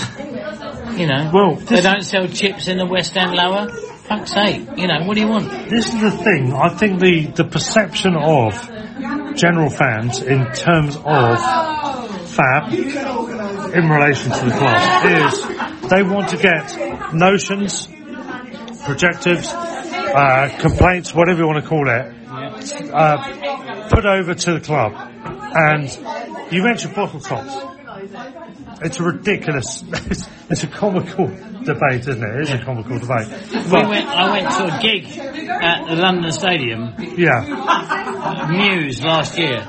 We weren't allowed to take bottles in with bottle tops. Yeah. Nothing to do with Paul Barber. So it's nothing to, yeah, exactly, yeah. I personally think it's a weird over-the-top rule, but I don't think, I agree with you, it's not just a Paul Barber thing. They're just following certain lines, I think. What I'm worried about, from my point of view, as just an Albion fan, is the notion that you guys, in all honesty, earnestness, whatever it is. Lovely this beer, isn't it? Yes, it's lovely. You're trying to project the views of fans, and I'm worried about how much, if any, of that is being absorbed by the club. At the moment, to me, I think there's so many good things going on between the club and the fans of the football. You know, we're doing brilliantly. But I'll challenge that a little bit. Could it be better? What the fans want? Because I would... Yeah, I'm trying to work on... One of the things that I'm interested in is atmosphere at the Amex. And, yeah, so you come down to singing, flags, do we want a drum or not? Now, people will email me passionately about, absolutely, we do want a drum. And other people will turn around and say, the singing's appalling, we need something to get the timing together. And I think it's about trying to detach the personal view as, what do I think as an individual? You might hate drums, you might love drums, but what would contribute positively to the environment and trying to detach that individual. You look at Arsenal, what they've done with their, they've taken a library and started to turn it into something that's got a bit of an atmosphere, and they've done that by having a drum. Now, I know a lot of people won't like them, and the dull, toneless beats and whatever else. But fine, but don't complain. There's no atmosphere then. But my point is because by now we should have created that atmosphere. If you haven't got a drum, we can't create that atmosphere. But I think it's fans need to be a bit more honest when they turn around and send me emails. Because absolutely no one in the North Stand wants a drum. Those are unrealistic. They don't speak for everyone, do they? No, they might speak for the 5 blokes they speak to in the pub. Yeah. So one of the things I was quite keen to do is it was a bit like the club said no one at the ground wants safe standing. So when did you last ask them? How did you ask them? So one of the successes I think is we've got a survey of, it was supposed to be of just the North and South Stand. Ultimately, it seemed to have gone a bit wider than that. Let's genuinely talk to supporters about what they want. If you want to stand in the North Stand, and by the way, at the same time as standing in the North Stand, can we recut that into such a way, and I hate to mention another club in South London, could you create a fortress just behind the goal? They've just relocated, haven't they? Of really passionate fans that you could get into a block. If you want to stand up and sing your nuts out all afternoon, stand here. If actually you're in the North Stand because you're a bit skint and you can't afford to sit anywhere else on the ground, but you really want to sit down because your legs are knackered, then you maybe should be over here. And just have an honest conversation about what the real issues for fans. Is it around, do they want to stand, do they want to sing, are they there because it's cheap, and not push anyone out. All of that sounds absolutely spot on, but in terms of you engaging with the club, how is that dynamic working? Do you feel that they're not listening? Do you feel they are listening? So, when we initially raised the subject of safe standing, they said, we did a survey and people don't want it. And I said, well, I don't agree, because I've through social media, limited thing, people do want it. Yeah. There's a bunch of people who say, I don't want to safe standing because it's going to cost money. I don't want to move seat. I don't want to be pushed out the North Stand to the East Stand and my season ticket price up. But there was a genuine feeling I got, so not my view, but of, I think 70-80% of people came back to me that they wanted to stand, they wanted a better atmosphere in the North Stand. And in fairness to the club, they said, okay, that isn't how we perceived it. But I said, well, hold on a minute, last time you asked the West Stand and the East Stand. Now, if I'm with my family in the East Stand, I probably want to sit down. I don't want to stand up. And actually, if I used to be in the North Stand but my legs are no longer good enough to stand up, and I quite enjoyed my seat by the centre line. Yeah, so it was about asking the right people the right questions, and I think in fairness to them, you know, they didn't think there was a requirement for it. I said, well, let's ask, well, what does it cost to do a survey? 2/5 of fuck all, actually. I think what was a little disappointing is they wrote the survey, we responded back on the questions, and you know, I was very much about, look, this is an opportunity to recut the North Stand, get a singing section, get an atmosphere going, get it really kicking as a group. And that's been lost a little bit. Now, whether or not, if enough people come back and said they want to stand, then there'll be a question around, you know, do we have a singing section? Do we move all those real nutters to behind the goal? And let's really get that going? I don't know. So, but, yeah, we raised a question, they listened, it's happening. Now, yeah, I think we've got a meeting next week and we're hoping to find out the results of the survey.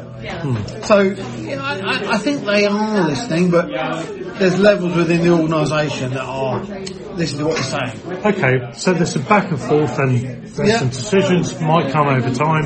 That's good. Overall though, do you feel confident in the process so far? Because I know a lot of fans have expressed dissent, discontent, whatever you want to call it, with the process. Do you see that this is a productive line of communication overall though?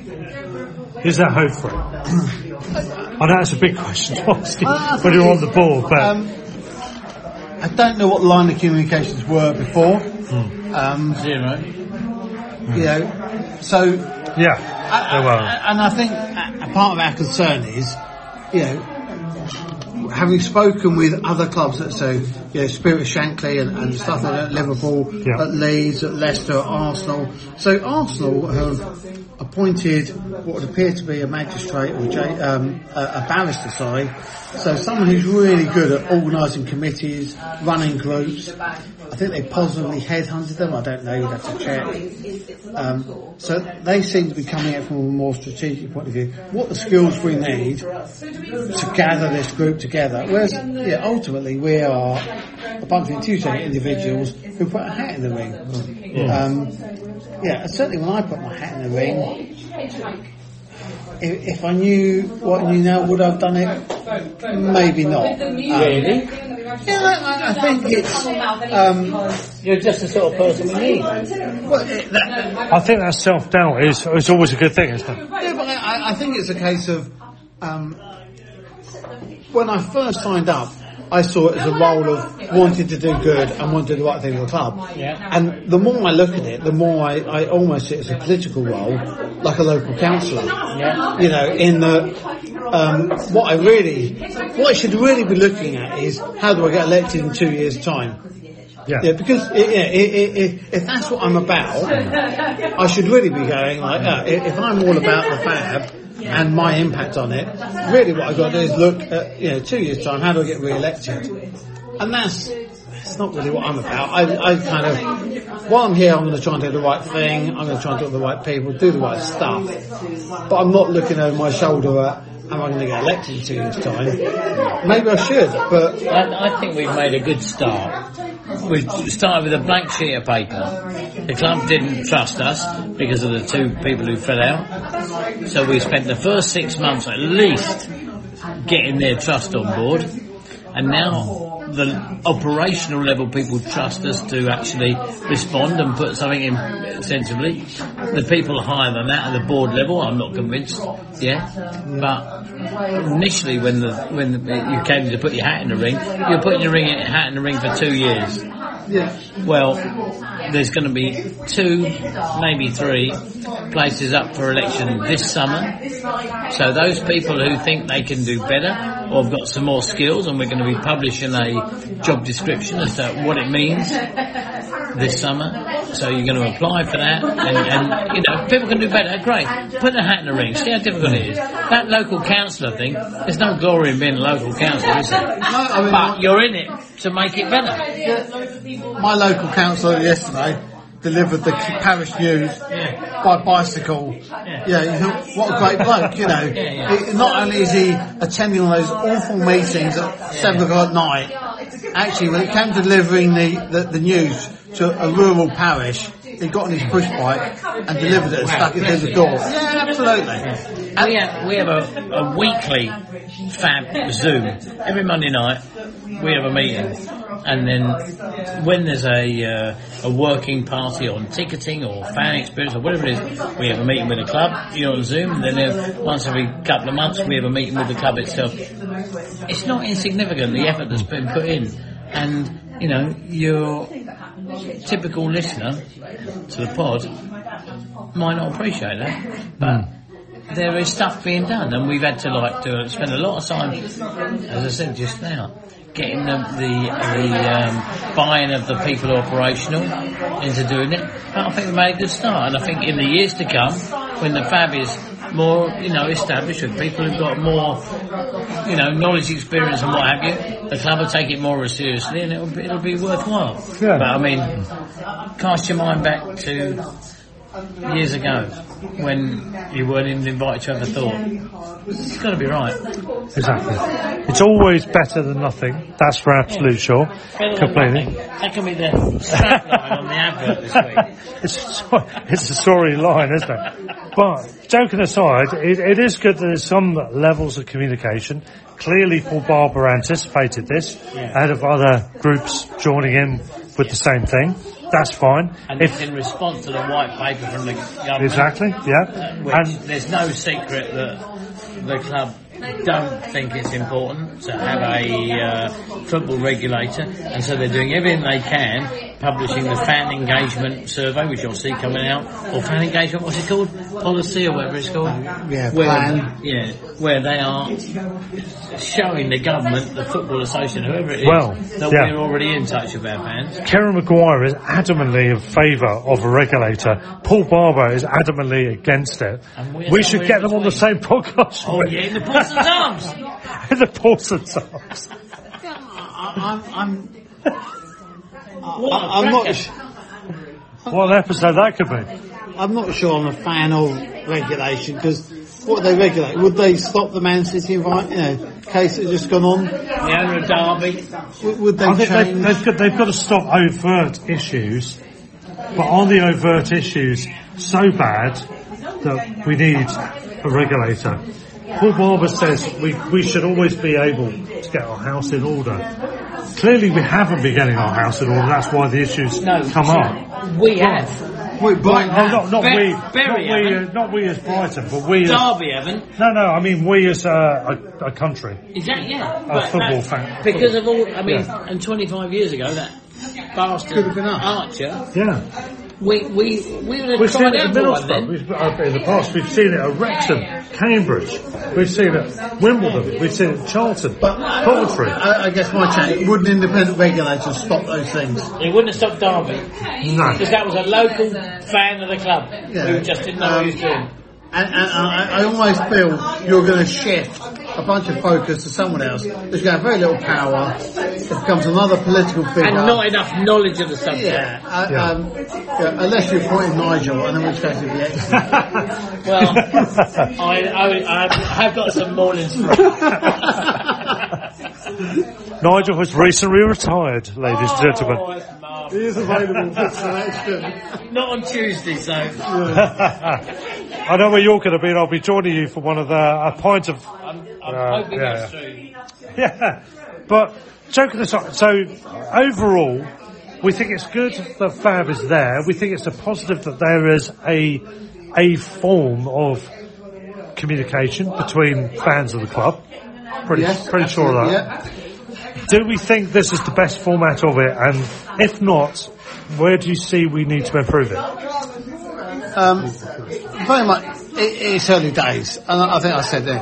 Yeah. Am I the best person on 1901 or 1901 rep to represent that? Probably not. I guess I was one of 3 or 4 that threw my hat in the ring. And all the time I'm here, I'm going to do my absolute best to do a good job of it. I think it will evolve over the next 3 or 4 years. I think in some ways, it's probably not the best time to be involved. At the start of it, because whilst it's very exciting and it's all new, and the club are finding its feet, we're finding our feet, and I think it probably needs to settle down a bit more to understand what the membership should be, what their roles are, what they're really focused on. Because we get involved in an awful lot of things. We had a catering committee meeting this week. It was absolutely fascinating, but as a fan advisory board, should I really be discussing what flavour pies we should be having next year? Well, you're presumably hearing opinions from other fans, and you can put those forward, I suppose, is the notion there. But probably not enough. Actually, I don't think I am, actually. And from the new catering manager, he seemed very switched on. He understood what his job was. Can he get people to pour loads of Harveys before I come to the counter at 3 minutes to half time?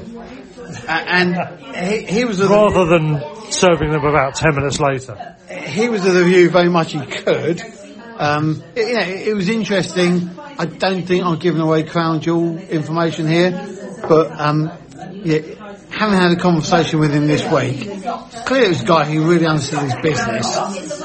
Brighton fans drink far more tea and coffee than they do beer at every other club he's ever managed. That was a shock to me. Be it cricket. Well, I'm clearly nothing to do with these demographics. There's a bit cricket, football, concert venues. We drink far more tea and coffee than any other venue he's ever known. Fortunately, he also said we're the politest fans. So when our beer is poured with too much head, the pies are cold, the fizzy drinks are flat. Less complaints. We are the politest people. He cannot quite believe. But fundamentally, they put the same kiosk in every venue. So, there's not enough tea and coffee boilers because we drink more tea and coffee, and that holds up a queue. We've got 10 flavours of crisps, and so he was very focused on if we can do some things better, i.e. have 2 flavours of crisps, 2 flavours of pies, less soft drinks, less sweet offerings, and actually it might help people just get through those queues a bit quicker and get the people that really focus on just wanting a beer and a pint a bit quicker. And not only that, as Paul Barber would tell you if he was here, the quicker they can serve you, the more he can sell, the more money they make. Exactly. So it's in their interest. Absolutely in their interest, yeah. And I think some of that was a COVID hangover and staff changeover and things like that. So whilst we had a really good conversation about catering, I'm not sure that's really a position of the fan. Ultimately, how do I get the input of 30,000 fans of what they want into a catering organisation? All you can do is talk to as many people as you can, can't you, and glean as much information, get as many opinions, and project them over to the powers that be in due course. But that's easier said than done, isn't it? Yeah, but you end up with a couple of nutters on Facebook or Twitter that contact. Yeah, sorry about that. So I've blocked you now, Russ. It's fine. So, but it's one of the challenges I think. How do we go beyond those people? So people on Twitter and Facebook are very vocal. How do we go beyond those people and engage with more people? And there's a noise around some of that stuff. And probably the best thing Paul Barber said to us on the first meeting was, if I'd have run the club on the advice of North Stand chat, we'd have been bankrupt and out the Football League. And it was actually, he sort of said that you have to, as a group, we've got to learn how to listen to the masses, but actually try and filter what's important. And I think we're still struggling a bit with how we get the communication from the masses, and then how we filter what is important. And I go back to that election. I don't want to rubbish anyone. If anyone takes the first time to contact me as an individual, I feel I owe it to them. I've been elected to do a role. I feel I owe it to them to go back to them and try and give a sensible answer. But at the same time, there are people out there who have some very strange questions, which probably don't represent the majority of the fans. and how you close some of those things down, but then focus on the important things. Yeah. No, I think that's fair enough, and it's an ongoing process. It's a work in progress. It's going to take time to get the balance right. We all know that Paul Barber does a brilliant job in terms of how he runs the club. He's not going to be perfect. Nobody is. But I think it's a valuable asset to have some fans who can give some input. I think it could be better, personally. Yeah, no, I agree. But I think that if you look at the really big issues, season ticket sharing. Yeah. Well, I was just going to come on to that, yeah. And away tickets. I think as a group we weren't particularly consulted on that. Particularly the away ticket policy. It's almost the policy was created. Well, this is the issue, isn't it? You were saying you were getting communications which weren't really saying, right, we're thinking about this, what do you think? You go back to tell them, and then they respond. It was more, they were saying, right, we're going to be doing this. This is just a little bit of a heads up. Yeah, we tend to get heads up anyway. that this is happening. Yeah. That's where that needs to be improved, doesn't it? Yeah, no, I think there's but I guess you could say that happened a little bit. So, we had so based on our concerns around away tickets and on season tickets sharing, I think season ticket sharing, Paul Barber has given a really good explanation on why that's set up. We offered to then, as a group, say, well, why don't one of us interview him as a podcast, as a video interview? Because I think when you listen to him explain it, I understand it and I get it. You think, okay, but to me somehow the communication's been lost a bit between me having the individual conversation with Paul Barber and the average fan in the street knowing what's going on. That's been lost. I think away tickets we're a bit torn really in that I think there's a lot of people that turn up at away games and don't behave as we would hope people would behave. So I think we're a little bit so how can you argue about the person buying the ticket sitting in that seat is the person they say they are? I think what's a bit harsh is when you bought a ticket, you can't turn up because your shift has changed, because your kid's suddenly ill. You don't want that ticket to go to waste, and you want to give it to a mate. Yeah, that's a fundamental issue, isn't it? Yeah. And we've again, we've tried to lodge those complaints, and I don't think we've been received as well on that.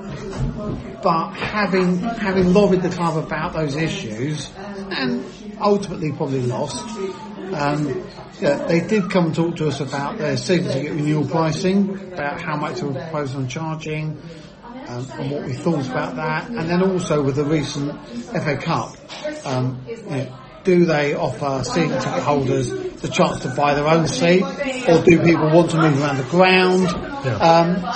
They were quite, for the first time they came and said, this is our thinking, what do you think about that, and is that right, have we missed anything? So I thought it was really positive from them and from us that they valued our opinion on, as a fan, they were clearly saying that it's a large organisation, this is what we're doing, we've got to sell this many tickets in 14 days, we need to announce the tickets. So there are a bunch of commercial pressures that perhaps as an outside fan you understand, and Nigel might be able to comment more because he's actually sat in the ticket office and worked through with some of those guys and girls. But I think for the first on season ticket renewal and on the FA Cup when they resold the seats, it was quite interesting. They did engage and they did listen, and actually I think they were doing the right thing on both of those things, and we endorsed it ultimately. Yeah, I think the away ticket thing is a huge issue. I think there's 3 or 4 dynamics going on there. One is I know a number of people who live in the north and have been given tickets to go to games based on fans who can't make it, the loyalty point system and all that stuff. And I understand how you don't want to cheat the system by allowing people to get loyalty points when they're not going, all that stuff. But they're taking away a dynamic where those fans in the north have no chance of going to games unless they're going through a season ticket holder.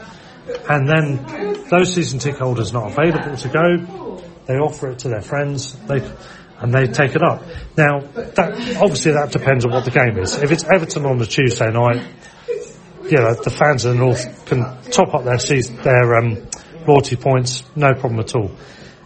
What's frustrating is, for me, is fans that have been fans for many, many years, and they've gone through thick and thin, and they haven't built up a loyalty point system because they're, they can't afford it, whatever the reason. And they feel a bit isolated. I've got friends of mine who live in Manchester who can't go to games. I mean, they've gone to Everton on a Tuesday night, that kind of thing, but they've not been able to go to, say, Man United away. And it feels as if those fans have been disenfranchised a bit. Let me chip in if I may. Yeah, please do. In the first half of the season, there was only one game north of London that didn't go to general sale. Fair enough. So there is no reason that anyone in the north who lives remotely couldn't go to Everton or Liverpool or Manchester City or Manchester United, because those games all went to general sale. Well, that surprised me. When we sat in the ticket office, and we sat in the ticketing subcommittee meeting, and he said that, it kind of took our wind out of our sails, because those people who want a special dispensation for living in the north, there was one game, I can't remember who it was. I think it was West Ham or something, I can't remember who it was. But there was only one game in the north which wasn't open to general sale. Okay, fair enough. The other thing I would throw in, and it's not for you, it's for Paul Barber essentially, but I'll channel it through you if I may, is to do with, for example, the Palace game. At the weekend, a group of 8 of us bought tickets, all in proper entitlement. You're absolutely right. And one of them had heavy flu. He knew he wasn't going to be able to make it. He lives in the northeast, so it was going to be a nightmare to come down. It was a big risk. He knew he wasn't suitable to come down to the game. He contacted the club, and they said, too bad, basically. Too bad, basically. Yeah.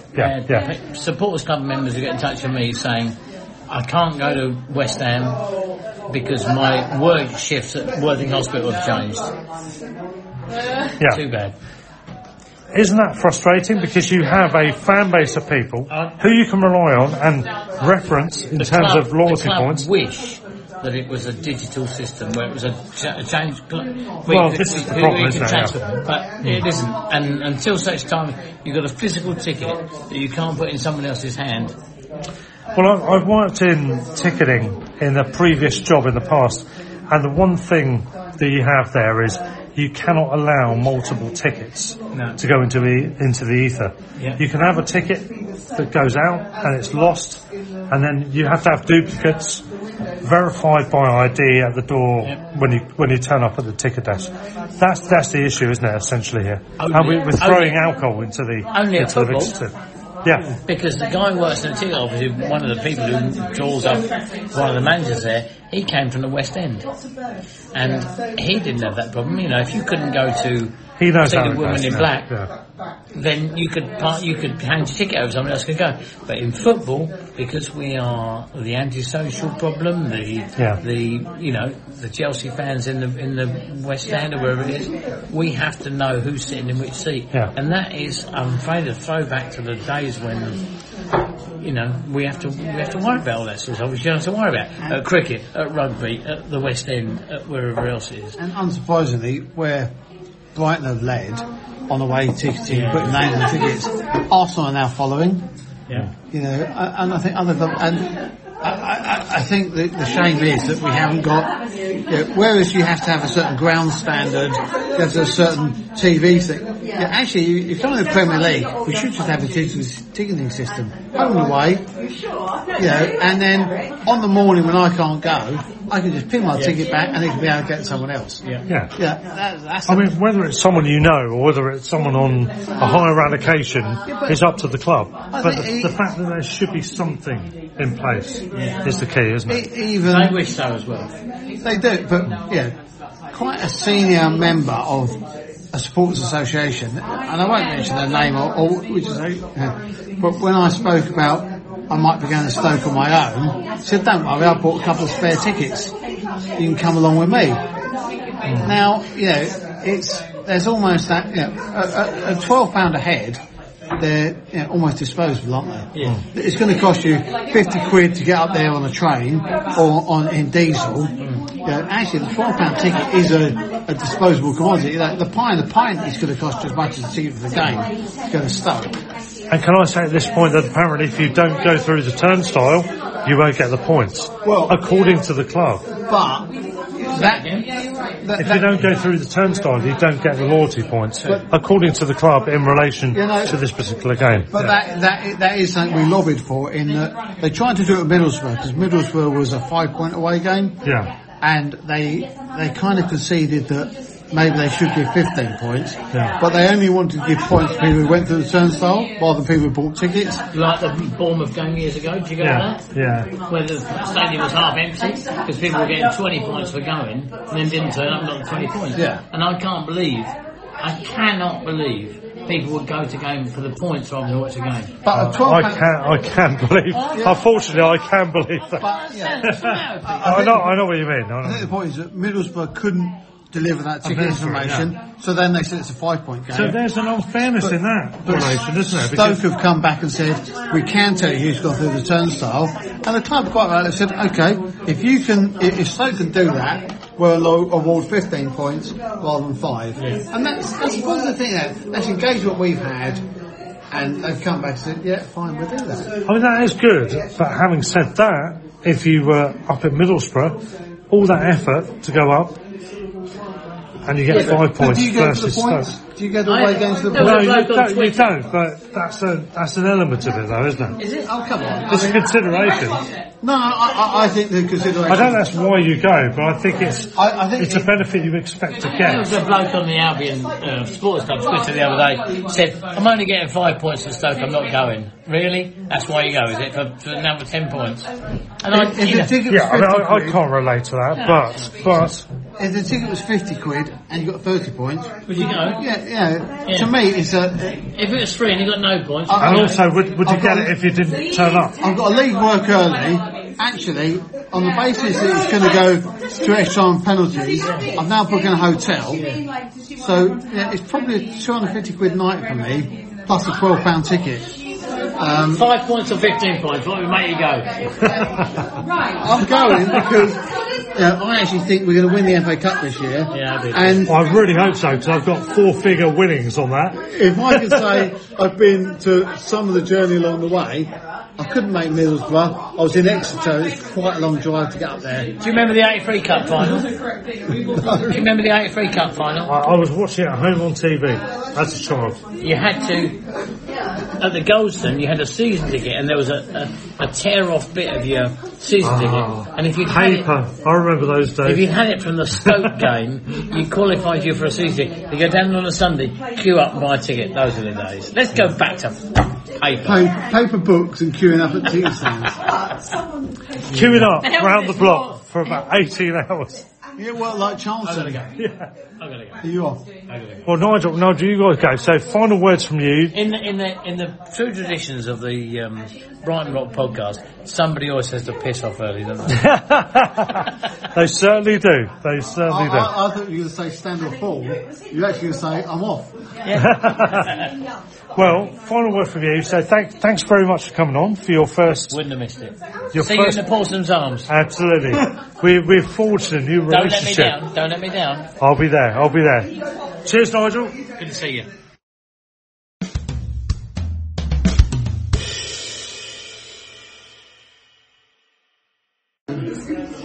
And so we come into the final straight. Here we are running towards the finish line. Clive and we're talking about Fab. We've been talking about fan interaction. Where do you think things could be better and worse? I personally, there's a big debate about drinking inside of the pitch. There's so many arguments either way on that one. Bottle tops, I don't understand that at all. Have you asked Paul Barber about bottle tops? Yeah, bizarrely enough. And so first of all, I would say we did, and it was the wrong question to ask. You know, if you got the chief exec of the club in a meeting with 6 people, do you really want to be discussing bottle tops? I don't want to be discussing about should we be though? Yeah, I think ultimately we should be talking about the long-term sustainability of the club, how we make sure we're there in 100 years' time, what life looks like after Tony Bloom, and all those things. I think the other, having then asked a question about bottle tops, Tony gave a really quite heartfelt, passionate talk about a child. Tony did. Paul Barber. Paul, I was just saying, whoa. Paul gave a talk about a child that had been hit on the side of the head with a bottle that had been thrown, and I don't know if it's true or not, but right or wrong, the view was if that bottle had a top on it, it would have taken this child's eye out. And his view was they potentially saved the child's sight by having a bottle that didn't have a top on it because it's a different missile. And it's not that dissimilar to going to any other concert venue, West End theatre type thing where they remove bottle tops. Do you buy that as an argument though? I don't personally. Having listened to it, I did. I sort of when he expressed that, and he talked about the day of the match and the name of the child that had been hit and all this sort of thing, and the skull on the side of the face. Personalised it. Yeah, there was. But whether or not that's true or not, it's a bit calculated, isn't it? I think what is disappointing is that hasn't been communicated. If that's true, communicate that in a better way that everyone agrees with it. Because the reality is, there's a bunch of people now who want to drink lemonade who take their own bottle tops in and screw them back on the tops. And if you're going to be a coke smoking idiot, snorting idiot who's going to throw things at people, you're going to do that anyway. I'm not sure the Albion is really that sort of club. The majority of home supporters near me are very unlikely to throw something into the crowd. So, I'm not sure about that Raymond guy, to be honest. Yeah, well, Raymond... He's a bit dodgy. I've got Raymond and Peter sitting in front of me. And I have to say, Peter, with the... when Ferguson was fouled against Liverpool, he stood on his feet for the whole 3 minutes, and had he had a bottle with a top on it, he clearly would have launched that onto the pitch, because that was one angry man. Allegedly. No, there's no doubt about it. I've never seen someone who looked so fucked off about a decision and what had gone on. It was really quite angry, but the majority of the time, I'm not sure Brighton fans are the bottle throwing sort of thugs. But to me, it's a communication issue.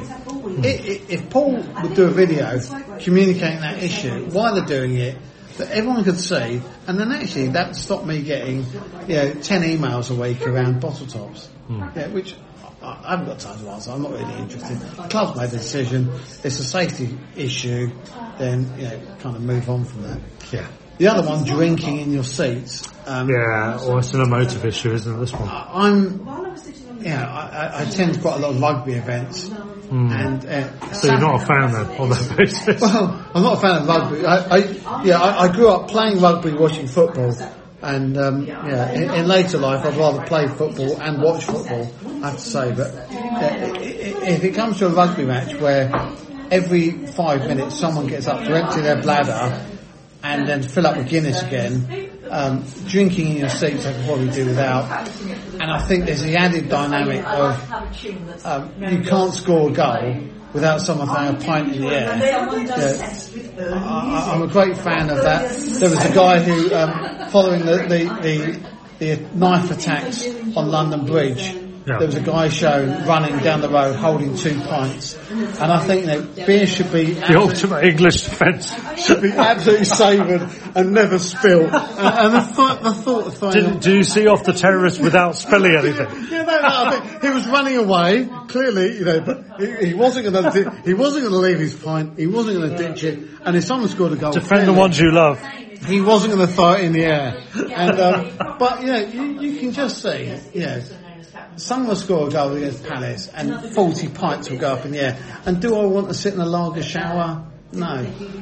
No, I don't either, to be honest. But I think the compromise is the best one here, which is not to allow freefall to come and go, buy drinks when you want, because that's just going to be chaos all the time. People up and down. Yes, they'll make more money, but it will be a shower of show, won't it? But I think if you have a compromise where you're allowed to buy drinks until kick-off, 5 minutes before, 5 minutes after, whatever you want to call it, those people can take the drinks to their seats or standing areas. They will have that drink, knowing they can't have another one. They'll have that drink over the course of the rest of the half. I think, would it stop people throwing drinks in the air if you get a goal 5 minutes after they've arrived in their seats? Probably not. If that's what they want to do. Personally, I can't afford to throw money away that easily. However, that's another issue. But I do think if you've only got one and that's it, and you'll probably drink it within about 10-15 minutes of kick-off, that's that. And yes, you might go to the loo and come back, maybe even twice. That would be better than what you're talking about, which is just total carnage, where people can come and go and order drinks and throw them around. And maybe they don't give a shit about the cost, and that's where the real issue comes, because they can throw it around. What I don't want is one where people just get up and down all the time. However, what I don't want is to keep having to miss 5 minutes of the game in order to order a drink in time to drink it during half time, because I can't take it back to my seat and finish the last third inside of the pitch. And I'm absolutely especially when the bloody club doesn't pour the bloody drinks. As I got in 5 minutes before half time for the Liverpool Cup match, I think it was, and they had nothing poured. Harvey's, lagers, they had 2 or 3 pints already poured. That was it. I think part of that is fans would then go, I don't want that one, I want a fresh one. And I've maybe, heard that about from the catering. What I don't want is to wait 9 minutes to get all of my 7 orders from there my are now friends. self-service in the West Lower and the North Stand. Yes, I'm in the West Upper though, Clive. Yeah, well, I think it's coming. So they trialled it in 2 areas. Yeah. I think, but I come back to everyone wanting to enjoy a game.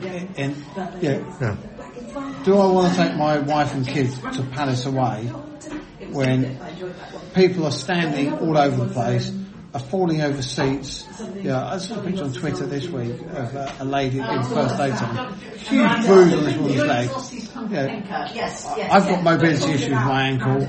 I was born. Maybe I should be registered disabled. I don't know. I've never tried, because a bit of pride probably wants me to keep going. Yeah. The reality is, when I went to Leicester, walked to and from the station, walked across London, stood up for 90 minutes, I was struggling by the end of it. The ability to sit down and watch a game of football away doesn't make me any less of a supporter. No. I think having somewhere where you can kind of go, here's an away end. Those who want to stand up and absolutely limbs when a goal goes in, and I partly want to be in there, I have to be honest. But there's also times when, I've heard enough old supporters that said, I stopped going to away games because I couldn't stand up. And I think, as an inclusive club, we want everything, don't we? We want young kids to be able to go without hearing really filthy language throughout the event. We want people to be able to sit down and enjoy a game of football if that's how they want to consume it. And actually want people to have a pint if that's how they want to do it. And I think Brighton is an incredibly inclusive place around your sexuality, your race and all of that. And if we can just broaden that a bit to the way you consume a football match, if you want to sit down, you should be able to sit down and have a reasonably clear view of the pitch. It's not unreasonable, is it? Home and away, really. I think that's a good sentiment to end on, actually, to be honest. I think any Albion fans that want to go to Palace away should also be accepting of the fact that it will be a 1-1 draw. Yeah, and 4 in a row. Oh, for God's sake! As long as you have your tetanus jab, it's a perfect safe place to go. And on that beautiful note, I think we should sign out. Clive, you can join me on this one. So we're gonna sign out by saying, "Stand or fall." Up the Albion. Oh yeah. Sports Social Podcast Network.